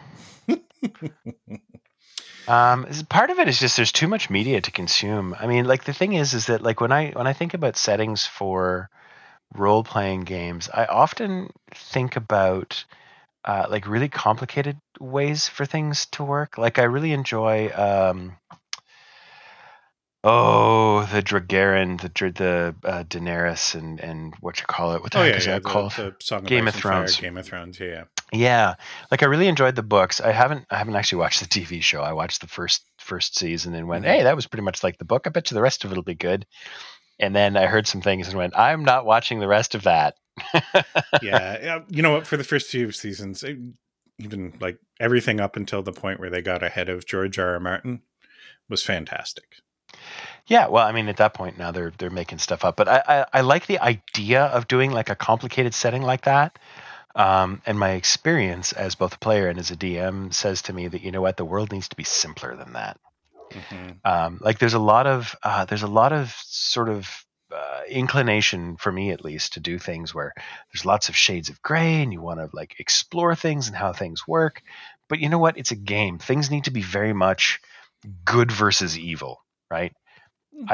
Whether like orcs are evil, it's just taken as for granted. Don't explore the are orc children evil? Do they become evil? Like Yeah, you either have to have good and evil, or you have to have a very sort of mature table that can go.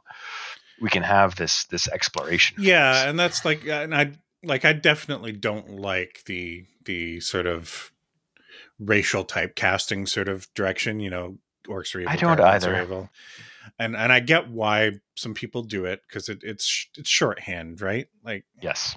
but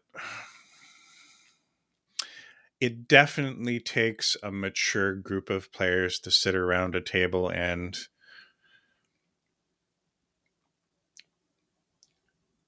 fit into a game that has a lot of nuance, Yes. you know. Um, and like And the worlds that communicating I that is set up, hard. yeah, like the worlds that I set up in my homebrew probably have a lot more gray in them, and I think, I don't know, like you still need to have like an immediate carrot, and then like you stage your lore and world out, and like this is the immediate stuff, this is sort of the longer term stuff and the real long term stuff, and I think if you make the immediate stuff a little bit more black and white and cut and dry, and give that other stuff time to stew, maybe you can pull it off. But it's definitely hard to drop people into a game where it's like, oh, for any of what you're doing initially to make sense, you almost got to read a novel before session zero. Well, there's also like when you think about like how the game works, like you need adversary, whoever Mm-hmm. that is. It could Yeah. be like because there's all of the narrative things. It's like man versus self. It's versus the environment versus blah blah blah, right? And I mean, in real life, honestly, most of the time it's not good versus evil. It's just us versus them, and whoever us is us, Mm-hmm. right? And whoever them is the bad guys. Yep. But if you lived over there, then us is a different group of people, right? Mm-hmm. And in a game, you kind of want it to be a little bit more obvious who the bad guys are. Yeah, unless it's your goal to create that sort of moral ambiguity, and have your players question themselves, as like, hey, are we actually the good guys here or something? Yeah, But you did we have just to, slaughter a whole town of people who weren't really bad people? Oops. yeah, oops, you Yeah, know, we tried it. It was hard and it was difficult, and no, people felt bad. So yeah. Um, I think the universe that I would pick. Now there were technically books written about it, but it's a video game universe and series, and that's the Mass Effect universe. mhm. One of the challenges with taking the fantasy universes, or sci-fi universes, or whatever that we love, is that take Lord of the Rings, for example. Like, Lord of the Rings doesn't work if there's 156 Gandalfs running around, right? There are 7 wizards. You know, it's hard to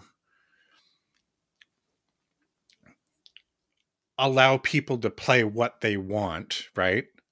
I want to be Gandalf, Nope. right? Let's And face it, they'd all be Legolas anyway. right, but whatever. Heroic character X, it's hard to let them be what they want when they're leaning on like the most heroic of heroic archetypes and then create a sense of progression. Yep. Now, you can do it for one shots, easy. Sure. Oh, Or you yeah. can put a neat spin on it. Like there's nothing better. I don't know if I've ever had asked you if you've watched it, but Dimension 20 did Tales from the Blood Keep or Escape from the Blood Keep, sorry, which was sort of a parody of the bad guys from Lord of the Rings. It was a mixture of like Dimension 20 and some crit role. Like Matt Mercer was a player in that game. Brendan Lee Mulligan ran the game. Erika Ishii and a couple of other players were there. If you haven't watched it, watch it. It's like 6 episodes, 7 episodes or something like that of just absolutely brilliant fun. Would be hard to recreate as like your own game kind of thing. But it's an interesting take on doing something like that. But the nice thing about the Mass Effect universe is it's like an interesting universe from like a, alien races and sort of cultural standpoint and like exploring different types of archetypes, but there isn't this crazy sort of like power imbalance. Like even the main sort of heroic story that happened in the series, Commander Shepard and his crew, was just this ragtag group of heroes that persevered, in the face of all sorts of adversity to Mhm. ultimately save the day. The bad guys were big and sort of formidable, but the heroes are just People. regular people, whether they're humans or Krogan or Asari or whatever the different races are. And that particular universe just lends itself so well, I think, to exploring all the different kinds of gameplay you could work into a tabletop role playing game. Whether you want to get into like political drama, diplomatic type gameplay, whether you want to get into, espionage and sneaky rogue stuff, whether you want to do combat type stuff that is, heavily focused on infantry style combat, whether you want to, melee, ranged, whatever, whether you want to get into ship combat and deal with some of that kind of stuff. Like it has something for all of that. And Yep. there's no obvious sort of like, you could be Commander Shepard in that game, like play that type of character because he's just a regular guy, and when everybody else gave up, he chose to fight, and that's what made him great. And he had the right crew with him, and there's more stories in that universe to be told. Like their big epic sort of story that wrapped at the end of Mass Effect 3. No spoilers. I haven't played through it. I tried, or I started it. We never really got anywhere with it, but I started running a game, not using D&D as a system, but with my own little homebrew system that sort of picked up immediately after the end of Mass Effect. Because like it ends with world-changing shit happening, and Yep. now it's like, oh shit, now what? Yep. You know, Yeah. and There's a few other things like that could work. Like I really enjoy the idea of a cyberpunk game. mhm, The trouble with those kinds of things though is that like there's so much like real world type stuff baked into it, mhm, right?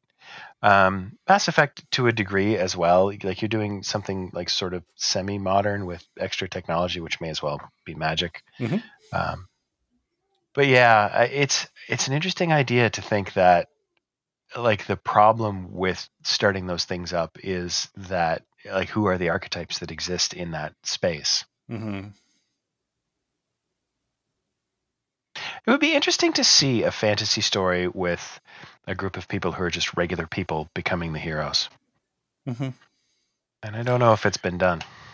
Yeah, I don't know. I mean, like, there's I know there is. I have never played it, but actually an RPG for Firefly. Like that'd be another one that we've talked about before. Would be a great sort of Yep. universe to explore. You know, you've got lots of avenues for like escalating bad guys and stuff. Yep. Um, and everybody else in that world's just people trying to Trying to get by. yeah, Yeah. you know, and that doesn't mean that you don't create characters that are special. You know, the characters are special and they're skilled in their own way, but it's not um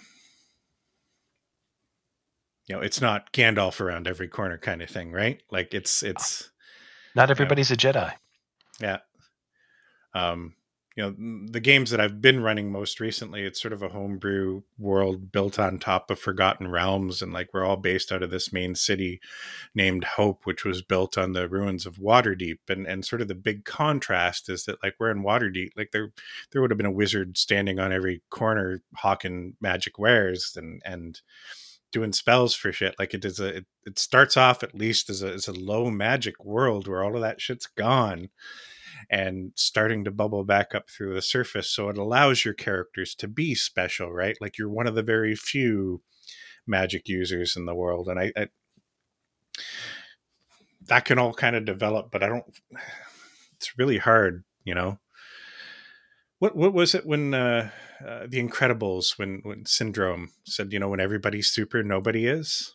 Yep. Everybody's special is just another way of saying nobody is. Yep. Yep. I don't know. There's merit too, though, in everybody being super powerful. Like imagine like the Immortals in Marvel kind of did this, where like here we are on the moon and everybody's got a superpower. Yeah. Like what happens when everyone has a superpower? It's more difficult to manage, I think. But it's an interesting story, I think. Mm-hmm. We should wrap up fairly shortly here. Yeah. No, I think we'll skip the last question actually. And leave it at that. That was the pod bag as brought to you by our AI overlords. We'll get back to real questions from real humans ish next episode. So if you want to submit your question to us, it's podbag at nerdingundertheinfluence.com. We'd love to hear from you. Catch us on YouTube. We've been doing some new YouTube shorts. Put these live on the YouTube channel if you're listening to it in audio form, or if you're listening to it on YouTube, catch us on any of your usual podcasty places. Apple, Google, Spotify. I Googled us today just to see if like the website was showing up in search results, and there's like all of these other aggregators that have picked up the show, just scraping like the Apple Podcasts feed. It's like nice. Yeah. Next week we might be replaced by ChatGPT. It's true. I am a robot. Hey, if you want to give us a review or like us, that'd be awesome too. You know, yeah. Only if you like what you hear. If you didn't like it, well, tell us to fuck off or something. Yeah, or anything. Interact with us in some way. All right, man. It's been good chatting to you. We'll catch you later. I'm going to roll that out.